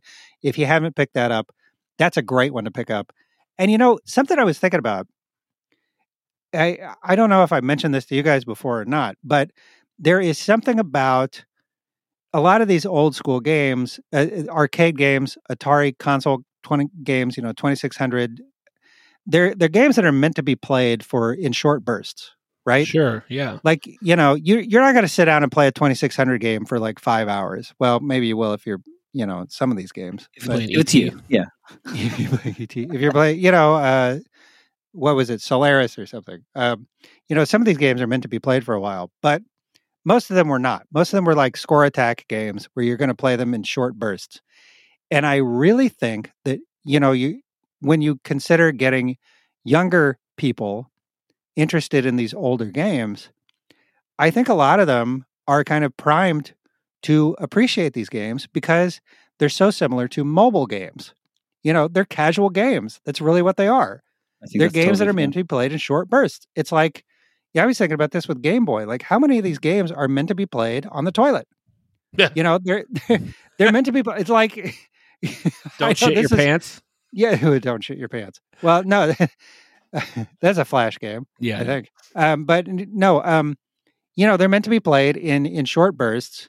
Like, they're not meant to suck up a lot of your time. And I think that's I think a lot of younger gamers now, ironically, probably in the audience for a game like this. Well, much more than any of us would have ever expected. I think you're 100% right because we moved so far away from the score attack games. Like, scores don't even show up in video games anymore, and to bring that back might be a very appealing thing to the younger gamers. Like, oh my God, I got 150,000 points. How many points did you get? That's the thing that we used to do when we were kids, go in and pump quarters into the Gyrus machine trying to beat Nick's high score at the up down, and I never did. And you never did. Oh no! This was last weekend, yet. So not yet. Yeah, is my high score still on there? Am I still on there? No, it's not. I was trying. No, they probably wipe them. I had every the entire high score sheet. It was all me. Yeah. Well, when I left, it was all me, but I didn't get higher than your score. That's pretty tough. The arcade is pretty tough. Oh, it was rough. It's funny looking at the Arcade 50. Like, I honestly hadn't really heard of it before this week. Atari 50? The Atari 50 thing. I thought it was, when I first heard of it, I thought it was just for the Switch, but now seeing that it's for the PS5, I'm probably you got to get it. You got to get Bart, you 100%. Would really like this. You would like this a lot. So I'm going to get it, but like looking through it right now, it's something that you and I were talking about this weekend.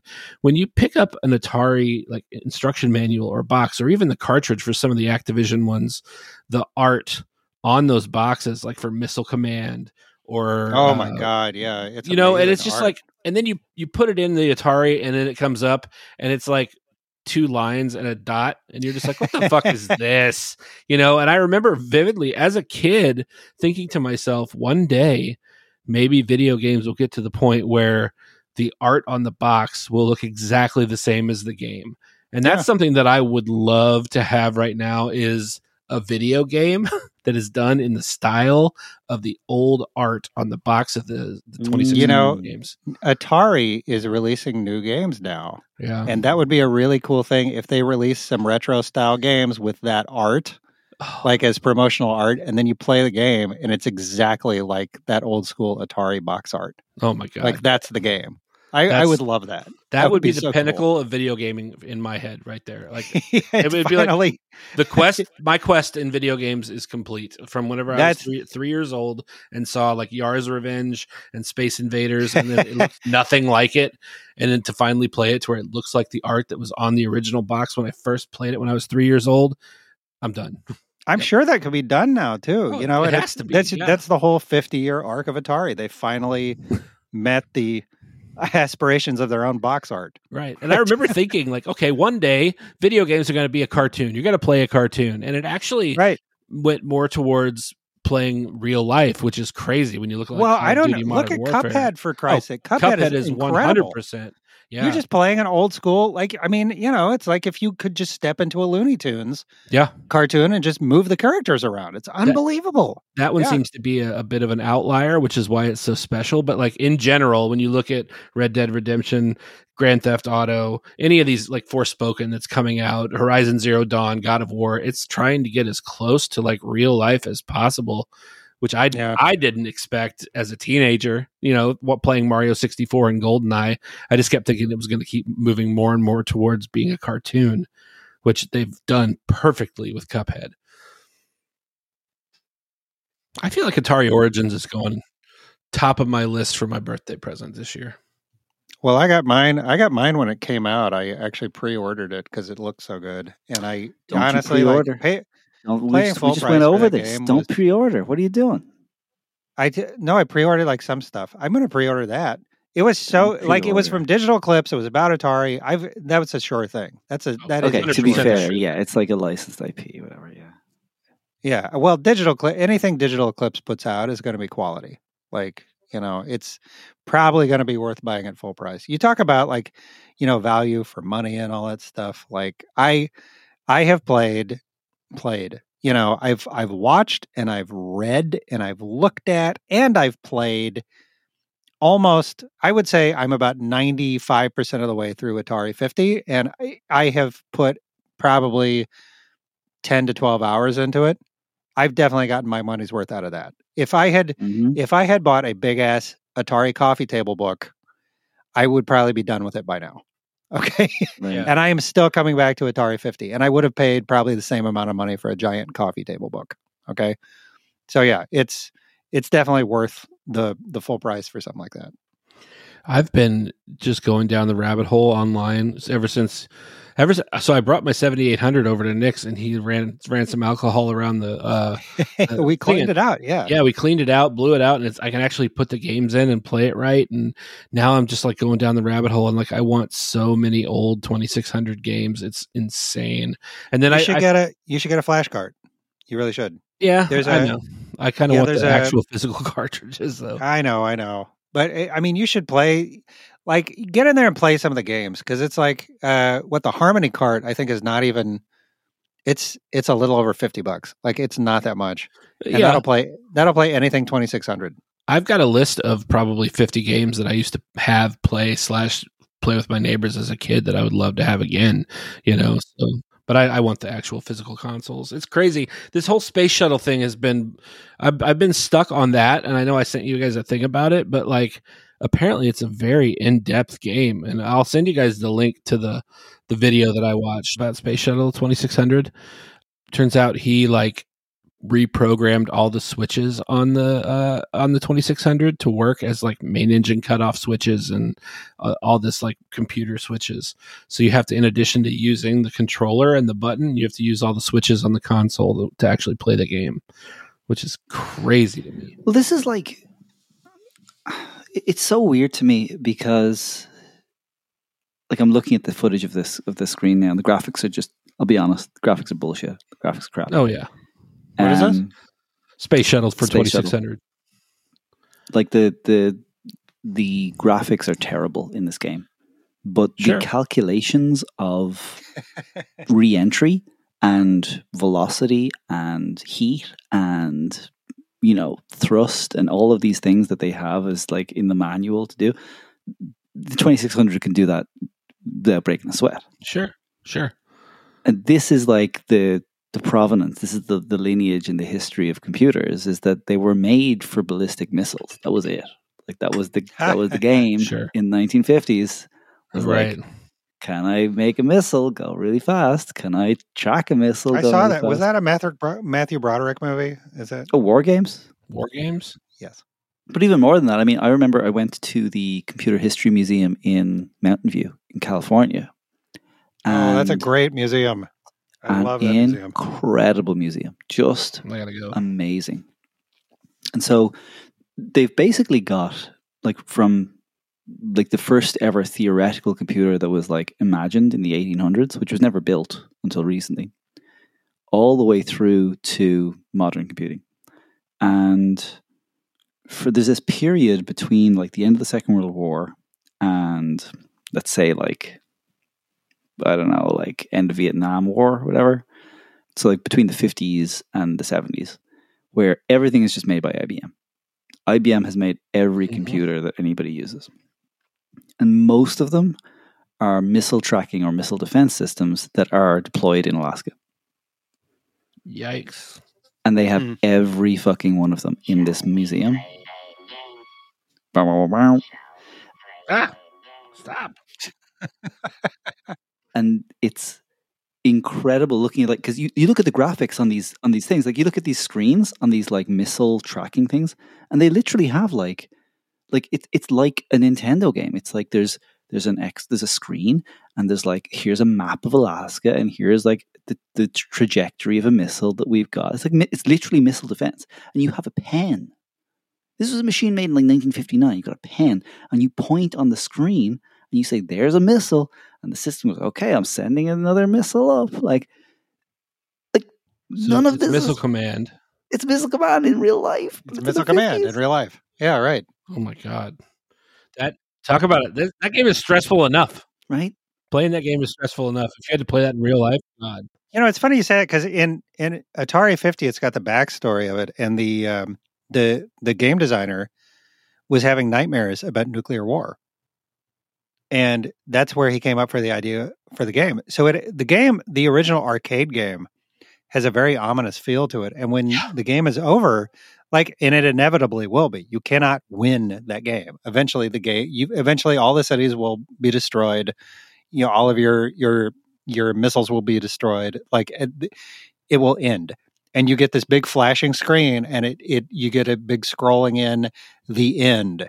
It just fills the screen, and it's extremely ominous, you know. And it's like you've just got this rumbling noise, and then it's dead silence, you know. And yeah, I mean, when you read that backstory, and you read that the idea for this game came out of this guy having nightmares about nuclear war, then you play the game, and it's really kind of affecting, you know. I mean, you can't help but be a little bit shook by that. Sure. But I mean, that was a guy who just dreamed it up, but he didn't have like clearance on what was actually happening. And the funny thing is, like, what was happening was actually closer to his dream than he imagined. Like he told this story. I had this dream about this crazy thing that would never happen. We would never have an actual crazy. No, actually, that was fucking really ridiculously close to the truth. They're making games on hardware that was designed for exactly that purpose. Like there was this thing recently where people were like, I don't know, they were kind of making fun of, like, you know, Twitter and Facebook and whatever, and how like whatever is like the most awful thing that's been imagined in a science fiction novel, for some reason, like Silicon Valley companies are like, "Oh, we made that." Yeah. What was it? The Dream Destroyer, where it like goes inside your brain while you sleep and kills all of your good dreams and replaces them with paranoid fantasies. Yeah, we actually made that. We're releasing that in 2024. Yeah, let's put guns on the backs of the DARPA dogs and send them into the streets of San Francisco. Right? Just like all these. Is this what Elon Musk has been working on with his like Neuralink stuff? Well, I mean, that's it. It's like, what else could that be? It's literally like, all these cautionary tales in science fiction, like, don't hook your brain up to a computer. That would lead to a dystopian future. Right. And then, like, Elon Musk, every single one of these sci-fi stories is like, don't do that. It's like, right? Well, I think we should do that. What if we did? Wouldn't that be cool if we could do it? Like, who watches that episode of Black Mirror where it's like, the thing with, like, you know, the memory implant is like, awesome, doing it right now, let's go. Like, oh, you know that episode of Black Mirror where they're like on the bikes, and they have to like look at the screen. If they look away, the ad pauses, you know. Like, it was like one of the first episodes. You know, there's Google's like shitting themselves to try to get that to actually be a thing. That's it. It's like, oh, guess what? You know that horrifying vision of a future that we never want to guess. It's being launched this summer, coming to you. Yeah. For your ad revenue dollars coming on the PSVR 2. Right? Eye tracking and everything. You know, I had a dream that my pet frog got out and was jumping across the freeway Maybe we should make a game about that. All right. Host, why don't you progress us along here in this conversation? I shall. This has been a wonderful progression, and I shall continue the wonderful progression. Who's the next? You have it. I think you need to talk. Excuse me. Toast is talking. Okay. Excuse me. Fine. I'm gonna back off here. One of the kind of themes we've been touching on quite a bit is playing with our younger relatives and people in our family. And that's something I've been doing a lot this year. And especially around the holiday season, my kids got a gift from my brother of Splatoon 3. Side note, they also got a gift of the like Mario soccer game, the like Soccer All-Stars. I don't know if you've seen this. Yeah. Really, really hard to get into. Like the tutorial is like ridiculously tough to get into. The kids played it both for like 30 minutes each, and they were both like, wow, I don't want to play this ever again. So they have not played that since. But Splatoon 3, let me tell you, they haven't played Splatoon 1 and 2, so they're lost in the greater Splatoon universe and the storyline. But turns out it doesn't matter much, because all you're doing is just like painting worlds and just like painting other people with ink. And then sometimes those people, get, ghosted away, and then they come back. Mm-hmm. And I think what Splatoon is for our family, and I guess for a lot of families that Nintendo has figured out, is that there's a lot of people who want to play Fortnite who are quite young. And there's a lot of parents who don't want their kids playing with shotguns at age 8. Fair enough. And so there's this really nice marriage of those two ideas in Splatoon 3. And so the kids have been really, really into that. And I've been kind of getting into it too. I've been playing with them. I've been like seeing how it does the online play. So because it's like this really like simple way for kids to get into online play, because there's no like voice chat. But there is like, you can kind of make messages and like share those messages online. I really wish that. I wish Switch had voice chat. I mean, that was one of the reasons why I stopped playing Fortnite with you guys, because it's such a pain in the ass to do voice chat when you're playing games on Switch. Because I have to download the Nintendo app on my phone or something, or I just like call you guys. Or you plug it into the headphones in the Switch itself. Can you do that though? Yeah. What I actually did was I did a Zoom call on my phone at the same time as like having the headphones over my like in-ears. You just Zoom call? Oh my God. See, okay. It was ridiculous. So I need to get Splatoon 3 because I like my son really likes Splatoon. We got the demo for Splatoon 2 and he actually got to where he really enjoyed it. And my daughter was interested too. If your kids are playing that, then we should figure out how to do it like an online thing. Well, I mean, so they're now, because what happened was they were super obsessed with Minecraft, and now they're kind of coming full circle where they want to rebuild parts of Splatoon in Minecraft. Minecraft is an incredible drug. Minecraft is just insane. Because that's the thing, like kids who are really into Minecraft, they don't say like, okay, I'm finished playing Minecraft now. What they do is they play another game, and they play that game for a while, and they're like, wow, that was fun. Why don't we try making that in Minecraft? And it's just like, well, Minecraft doesn't end though. There's no ending to Minecraft. It's just like this constant. It's an eternal sandbox. You know. So. And so what they've been really into with Minecraft is there is like a Super Mario mod where there's literally like question mark boxes, and like you can like the theme music of Mario plays, like they've licensed it somehow on the Switch, and so you can build Mario worlds in Minecraft.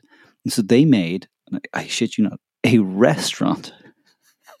They made a restaurant in the Mario world. Whatever reason, that was what they thought it was like Mario was missing. Mario needs a restaurant. And so like they've been building that, and now they're like playing Splatoon. They're like, yeah, we need to also have like paint and ink all over Minecraft. Wow. And they're like talking about the different materials and stuff. But yeah, we should absolutely get your kid together with my kids and do that. He was really cute because after he friended your kids, which were like his first friends ever on Switch, he I was telling him like, well, but if we're going to get together with Connor's kids, then we're going to have to, they're in London, so we're going to have to get up early, because and so he he got up the next morning at like 7 a.m. and he's like, Dad, we got to get up and get on the Switch. I was like, what? But it was so cute. But I was like, That's no, adorable. we're not doing that. He was like, what? It's like, but yeah. But I mean, yeah, we'll figure we will it out somehow. definitely do But that. he's really wants to play games with your kids. So I just need to figure out, because this is the hard part with the edition of Minecraft they have. I don't know how easy it is to like host a person who's not like in the room going into the Minecraft realm or whatever that they've made. So yeah, I don't know how that works. But like honestly, at this point, the kids know more than I do. But yeah, long story short, Splatoon 3, really great game in terms of like it sits in a sweet spot for certain families, and it's a great like intro to online battle royale deathmatch kind of stuff. If you guys are on there, then I'll get it, and Grant can join up, and we can have some noon over here. Yeah. But one of the things that strikes me about it is that there's just like so much content in a new game now. Like when you buy a game like that, yeah, not only is there like all these different modes of online play, there's like a whole adventure quest. There's a whole like customize your character thing. There's a whole like avatar. There's a whole like, world to explore. And I'm like kind of almost intimidated by it. And also it is kind of frustrating in a way that something like Fortnite is not. Because Fortnite, like you were saying earlier, Bart, like it's a really good game for just kind of chilling out and like talking to people in and like, having fun. Yeah. You really feel like it's not as bad as Call of Duty because it's not like toxic, because it's not like this crazy chat. But like it's pretty obvious that like you've been matched with like a couple of people who are really, really good on your team, and they will like bounce off of your team immediately after one match, and then you'll be stuck kind of like matchmaking for like over a minute. And it's like, yeah, it's definitely teaching the boys patience when it comes to like online matches and like getting people to, get, what would you call it, like assigned to teams or whatever. So yeah, it's just like, it's like super tangent from like all the other stuff we've been talking about, but I just wanted to bring it up because it's like, it's what has been going on in my house for the past 2 or 3 weeks. I love how these kids get obsessed with games, and it's fun when my son is obsessed with the same game I am. So like one of my honorable mentions, I can skip ahead to this, was Hades, because yet again, it was my number one played game this year. Dude, I gotta say, I don't think Hades is an honorable mention. I think Hades is a straight up, like, that's a really important game to mention for 2022. I can't stop fucking playing it, man. I put in over 150 hours of that game last year, and I put in another 50 hours this year, or more than that. It's got to be like 60 something at this point. It is one of those games that, I think we were talking about this on Twitter. Like, there are games that hook you with their story, and then there are games that hook you with their gameplay, right? Hades does this masterful thing where it brings you in with the story, and that's what keeps you going in the beginning as you're learning the game mechanics, which are actually extremely deep. And as you learn the game mechanics, you become more and more invested in the gameplay.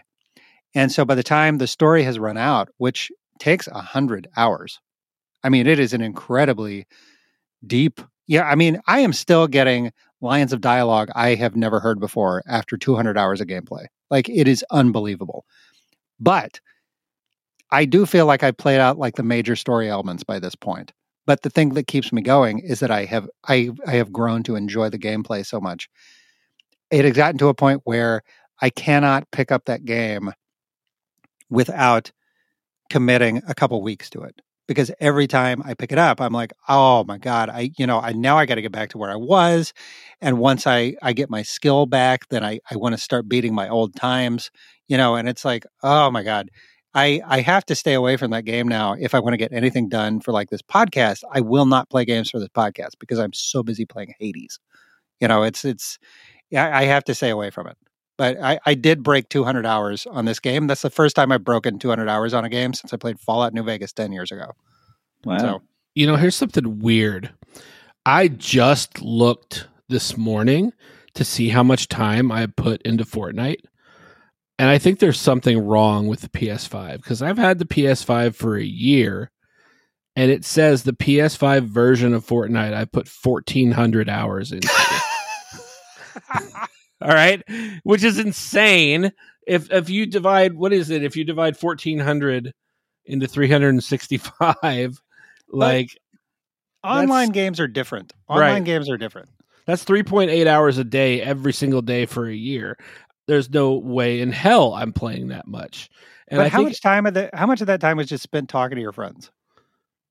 Yeah, we're playing the whole time that we're talking, you know? Yeah, but that's just hanging out. You're just hanging out with people. Right, you know? right. But I mean, when I get on in an evening, it'll be after everybody goes to bed, and my buddy's house, everybody goes to bed at his house, and it's usually like 10 p.m. and they're like, you guys want to play a couple games? And we'll get on and probably play till midnight, you know, and that's 2, maybe 3 times a week.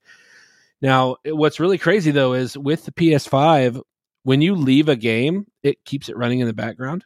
So like I've played like in the afternoon with a buddy of mine and left and like watched a movie with my family. And then like, okay, well, we're done watching the movie. You want to play again? And I'll go back in and it doesn't load the game up. It just pops me right back into the lobby. So I'm wondering if it's counting that as like, you know, the 3 hours that we watched Avatar, is that 3 hours of gameplay? Cause I'm like 1,400 hours in Fortnite in a year is insane. That's dedication. Oh my God. There's no way I played that much, but I mean, I play a lot, but not like that shit. That's crazy. So who's going next? Connor, you got to move so along here.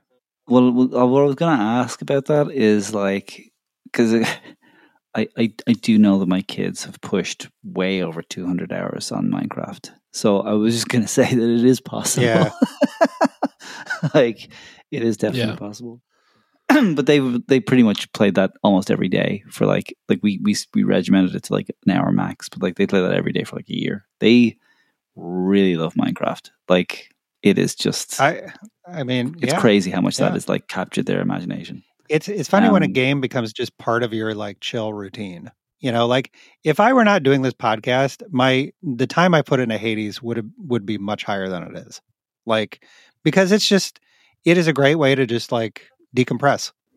You know, I jump in there and I do a couple of loops and I'm ready to go to bed. You know, I do that a couple times a week. Right. I think it's the same way you're talking about Fortnite. It's the same way my son handles Minecraft.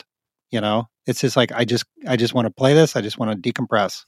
You know, that's what it's about. Well, you told me about Hades right before we started doing this podcast, maybe, and I think I played for 3 or 4 months, and I put a lot of time into it. I love that game, but it's like, just like you said, we started having to play these.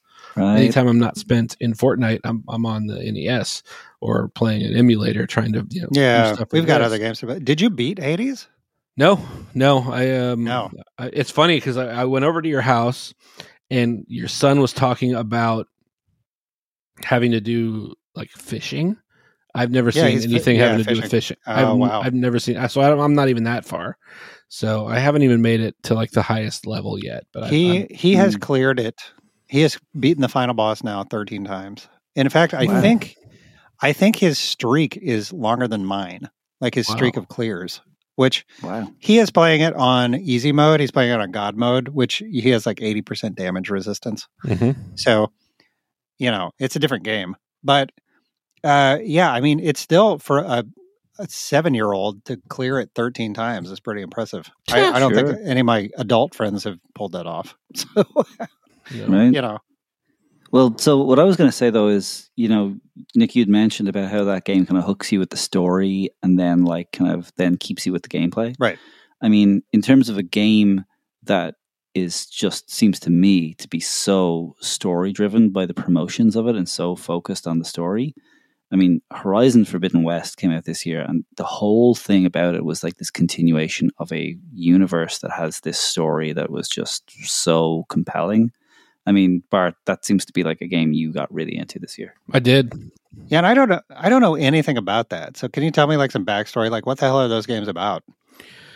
It's a post-apocalyptic thing set in the very, very far future, and the basics is there was a tech company that was working with robotics, and there are robotic animals roaming the countryside, and as the main character, your objective is, you know, to take down these giant robotic animals. They're like dinosaurs, and in the new one, there's like robotic gorillas and bears, and like it's giant crocodiles that swim in the water.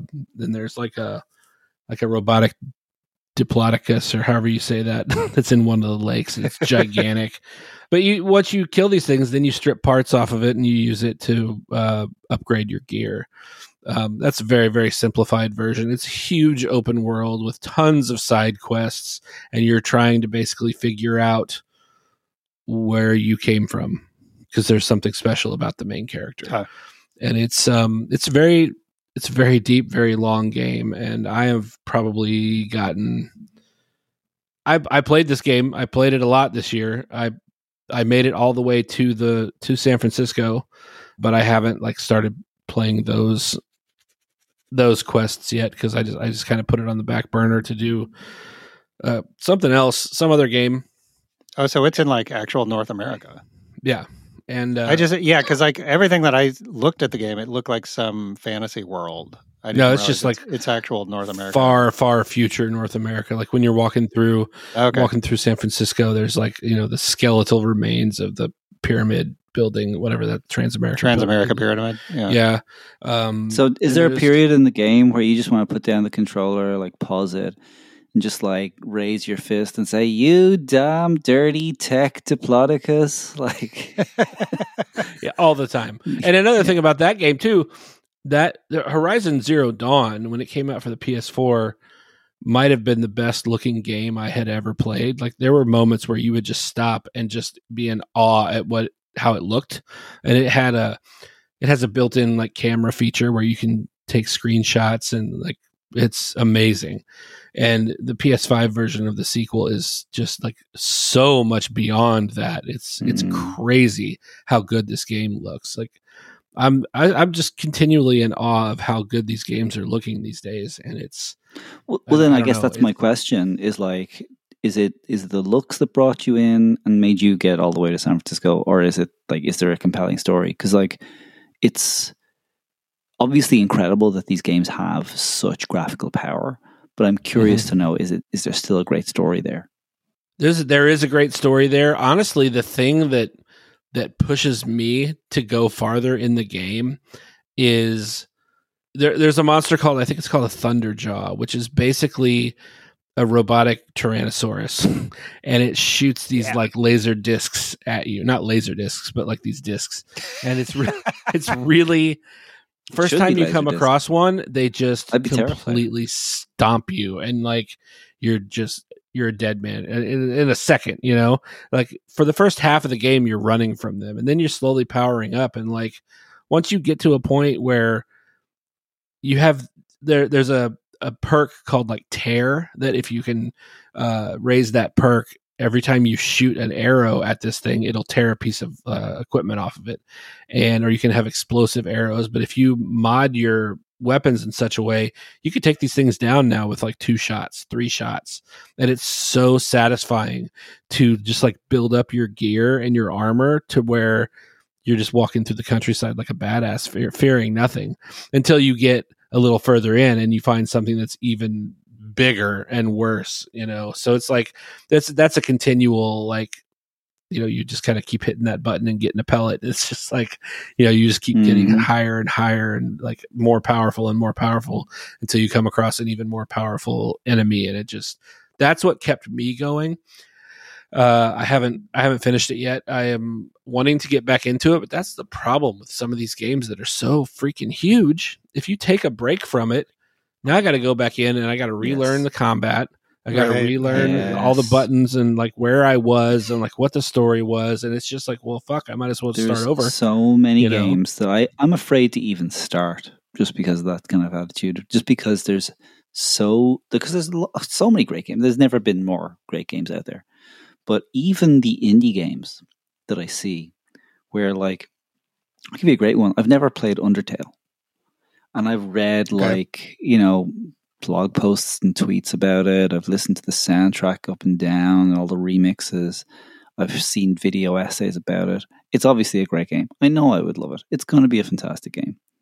But like, if I was to play that game halfway and then stop and then walk away for 3 months, I would have to go back and start a brand new game. Like, there is just no way I would remember I think a all lot of of the games little are like that, though. storyline Yeah. points that are like relevant, all of the little kind of subtle things that I would have picked up on in that first run through that then impact subsequent run throughs. Like, I know I would actually have a subpar experience of the game if I didn't dedicate like a chunk of time to just like run through all of it. That's how I feel about The Outer Wilds. I have heard nothing but amazing things about that game, saying like that is the one game that you owe it to yourself to go in and play spoiler free through the whole game, and it's absolutely mind blowing. And so I bought it and I started playing it, and I got a good ways through it, and like there is some really cool shit in that game that you discover while you're playing. But then I got pulled away from it, and 3 months go by, and I go back, and I'm like, I don't remember a damn thing about where I was, and it's just like that's like 10 hours of gameplay into it that I just like is wasted because I didn't have the time to finish it. So I'd love to start that one over. I'm at a point now where I'm like, I want to know about it so much that I'm almost to the point where I just want to watch a playthrough, watch a 10-hour playthrough of somebody. And this is something else where like Twitch playthroughs and things like this, I found myself kind of like, I come into it, I kind of pull back. I come into it, I'm like really interested in somebody's like playthroughs, like I can pull back. And then there's this one guy, I think his handle is like the Beast 13 something or whatever. But he is playing every single N64 game. He's beating every single N64 game. And that is actually achievable because there's like 260 something games for the platform. He's about halfway through right now. And that is fun to watch. Because some of the games are just clunkers, right? And some of them are like really, really bad. Some of them are like a lot of fun to watch. And because this is including all the Japanese releases. This is like all of the games for the N64. And I do really enjoy being able to dip into that. But at the same time, like, we're here to play games. And Nick, I want you to close this out, right? What are we doing here? What other games do we want to mention before we wrap this up? I did have a whole list of games. I had a whole list. No. You get two. I got these honorable. I can do these quickly. Hold on. All right. But I get two. I wrote all these down. God damn it. Sturm Wind is another one that I want to do on an upcoming episode. It is a Dreamcast game. It is a shoot 'em up. It is it's called a Euro shmup. I don't exactly know what that means, but it is out of Germany, and it is it's one of these games where you have 3 different weapons, and it's contextual. You have to learn which weapon to use at which part of the game. That'll make it easier to play. Kind of like the old Hellfire game on Genesis, if you ever played that. But it is by, at least according to some of the other Dreamcast podcasts that I have listened to, it appears to be considered to be maybe the best homebrew, indie Dreamcast game, whatever you want to call those, that has ever come out. I think it was released originally around 2012 for the Dreamcast. Wow. It got a modern release as Sturmwind EX. And I played that on Switch, and it is really good. It's just a great shoot 'em up. Really worth checking out. Great graphics, great atmosphere. I really like it. One more homebrew I want to give a shout out to, Pine Creek. We were auditioning games. Well, I was auditioning games for our Halloween episode, and that was one that I came across. We might do it for Halloween next year.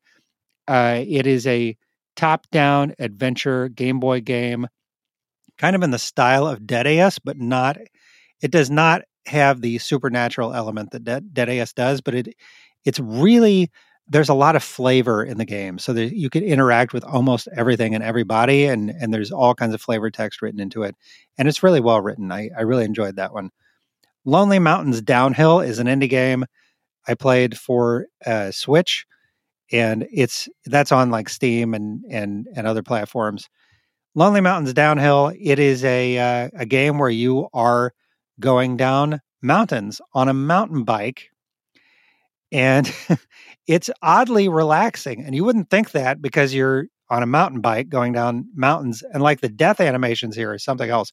Because you think about you're on a mountain bike, so you'll hit a rock and your little bike will go flying, and your poor little character will like hit a tree and then a rock and another tree, and then he'll fall off like 1,000-foot cliff.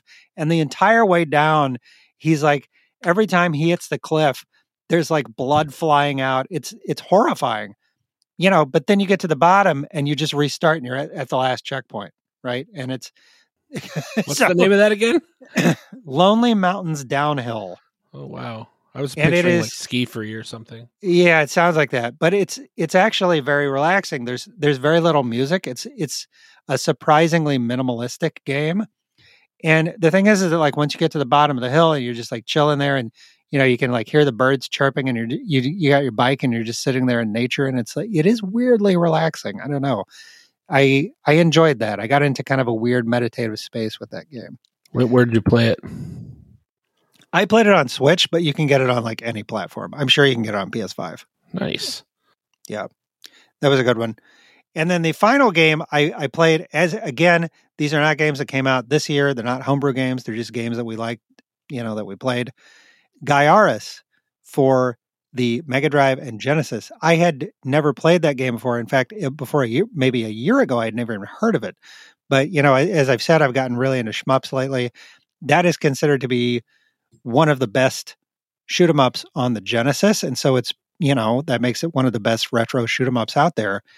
And that is a cool game with a really interesting mechanic where you can capture enemies just like you do in one of those Darius games. I guess it's like G Darius or something, but you shoot out a little ball and then you capture enemies and they enhance your weapons. So every single enemy, it's almost like a Pokemon thing where you're like, you got to catch them all and you just see what all their different weapons are.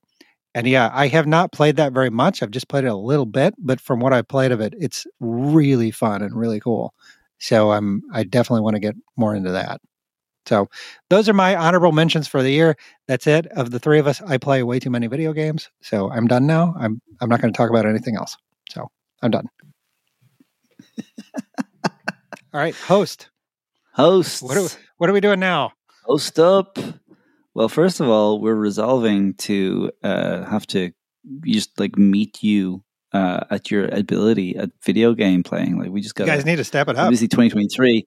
Me and Bart have to just like fucking make a pact to just play shit tons more video games. Like obviously, you got to play shit tons more video games. That's right. But realistically, my New Year's resolution for 2023 was to play less video games. Right? It's gonna be rough. This is such a privilege to be able to just like talk about these kind of games. It's so much fun to be able to like go through all of this and exchange this information because like just talking to both of you about all of this stuff is so interesting. I love hearing your perspectives on all these games. Like I'm fucking entertained doing this. That's why I enjoy making this podcast. Yeah. I think for 2023, in terms of like looking to the future, like homebrew has never been more exciting. I'm just like so stoked for some of this. And I want to just bring up like one of the things we were kind of like dancing around for some of this podcast, which was like pre-ordering. Like if you're going to make a game, just take your time, make the game, right? Full quiet. Dude, I mean, that's the only one I want to mention. It's just like we haven't played it all. Like we haven't really seen it, but it is just so hype. It looks so good. I just want to kind of leave on a note of like what we're obviously going to play this game at some point and we're going to talk about it on the podcast, but like what's going on with that and what are we excited about for that game? Well, we mentioned this when we recorded our episode on La Bête de Mort, and I was saying we really needed to launch like a separate channel just for this game. And that, as we're recording now, I think that was like, 3 days ago? And I did launch this thing, and it's really taken off, and we've got a whole bunch of new people who jumped on the Discord to talk about it. So, yeah, this is a thing, man. This is an ongoing thing. We're talking about Full Quiet. It is a very deep, very ambitious and very mysterious game for the NES. There's a lot going on there. And so we are all, it's one of those games that I think a lot of people, if they played it by themselves, would probably not finish it. I can tell you right now, I probably would not.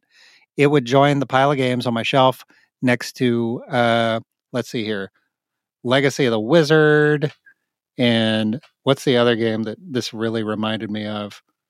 Battle of Olympus, Adventure of Link.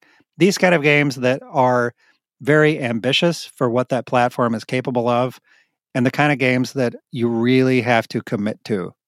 It takes a real commitment of time and a real commitment of, just I'm going to sit down here with a notebook and I'm going to fill this thing up with all these little clues and all these different maps.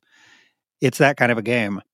And it's the kind of thing that I think in this day and age, it is not just a retro game. It is like a retro experience, because you have to bring a lot to the table outside of the game.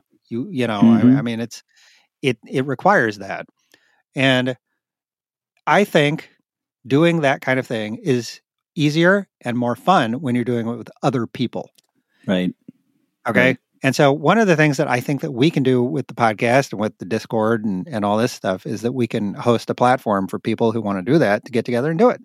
So I think it's really cool to see, we opened up this Discord thread on it and folks have just been pouring out information into this thing and there's spoiler tags everywhere. But I mean, if you decide you want to take on this game, that thread is where you need to go because it is, I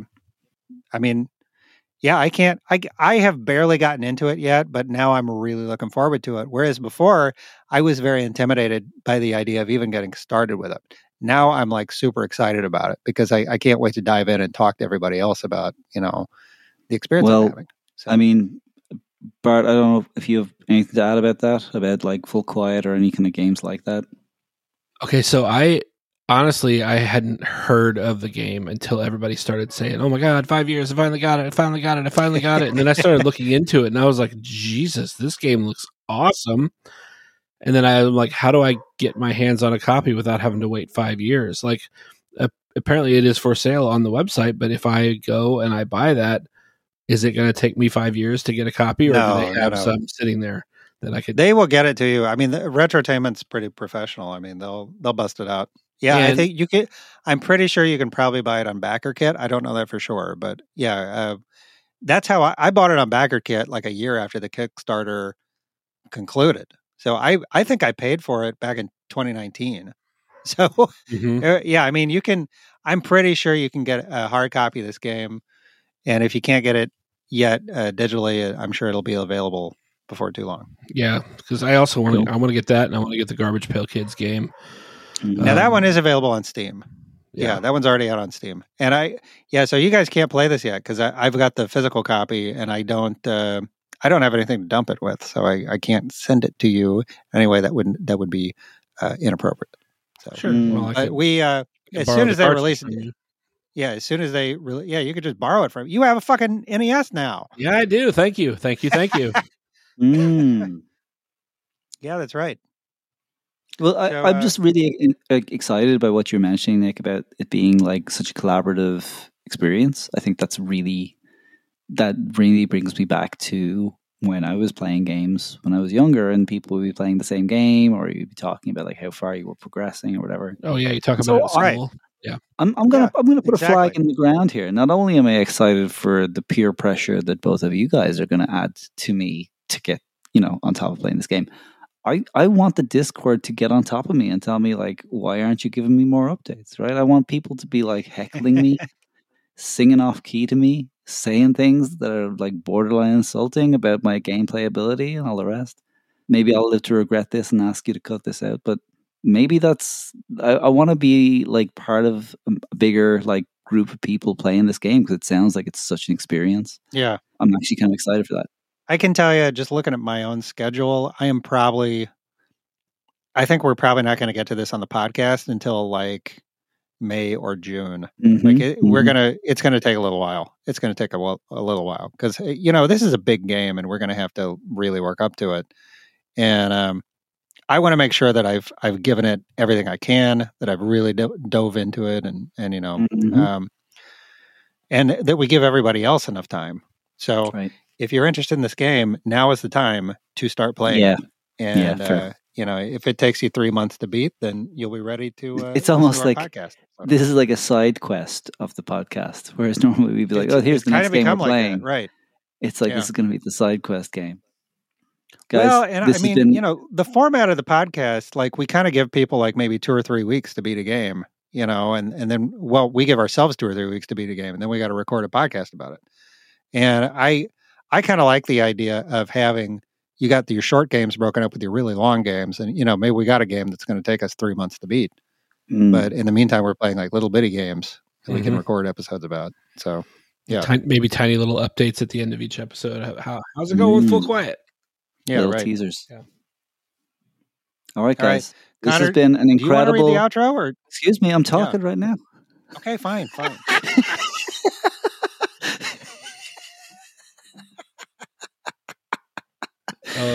Worst guest ever. Why don't you just let me take over? Yeah. Okay. No, I don't even have the outro script. I was just going to be like, don't you don't have it in front of you? No, I don't. Oh, you don't have the link? You should go. You should go for it, Nick. You want me to? Yeah, I do. You should go All for right, it. fine. All right. This has been the Homebrew Game Club podcast. You can find links to our Discord, back episodes of the show, or other social media at homebrewgameclub.com. And you can follow us on Twitter and Instagram and Mastodon at HB Game Club. If you like the show, please help us out by leaving us a review on Apple Podcasts or Spotify, or by telling all your retro gaming friends about our podcast. If you have comments or a suggestion for a game that you would like to hear us talk about, shoot us a message on social media, especially Discord, or email us at homebrewgameclub.com. Our opening music is by Twee. You can find him on Twitter at TUI2803, where you can find a link to his SoundCloud. Our outro music is by Rafternaut, and you can find him on Twitter at 0000Jordan. You can follow me, Nick, on Twitter, Instagram, Video Game Sage, or Mastodon at Dvertov. That's DVERTOV. Bart is on Instagram as Clever Username Needed, no spaces. And Connor is on Twitter at CONORNASH, also no spaces. And he's also on Mastodon. Tune in next time to the Homebrew Game Club, when we will be talking about, what are we talking about? What remains? What remains? What remains for the NES? Thank you for listening.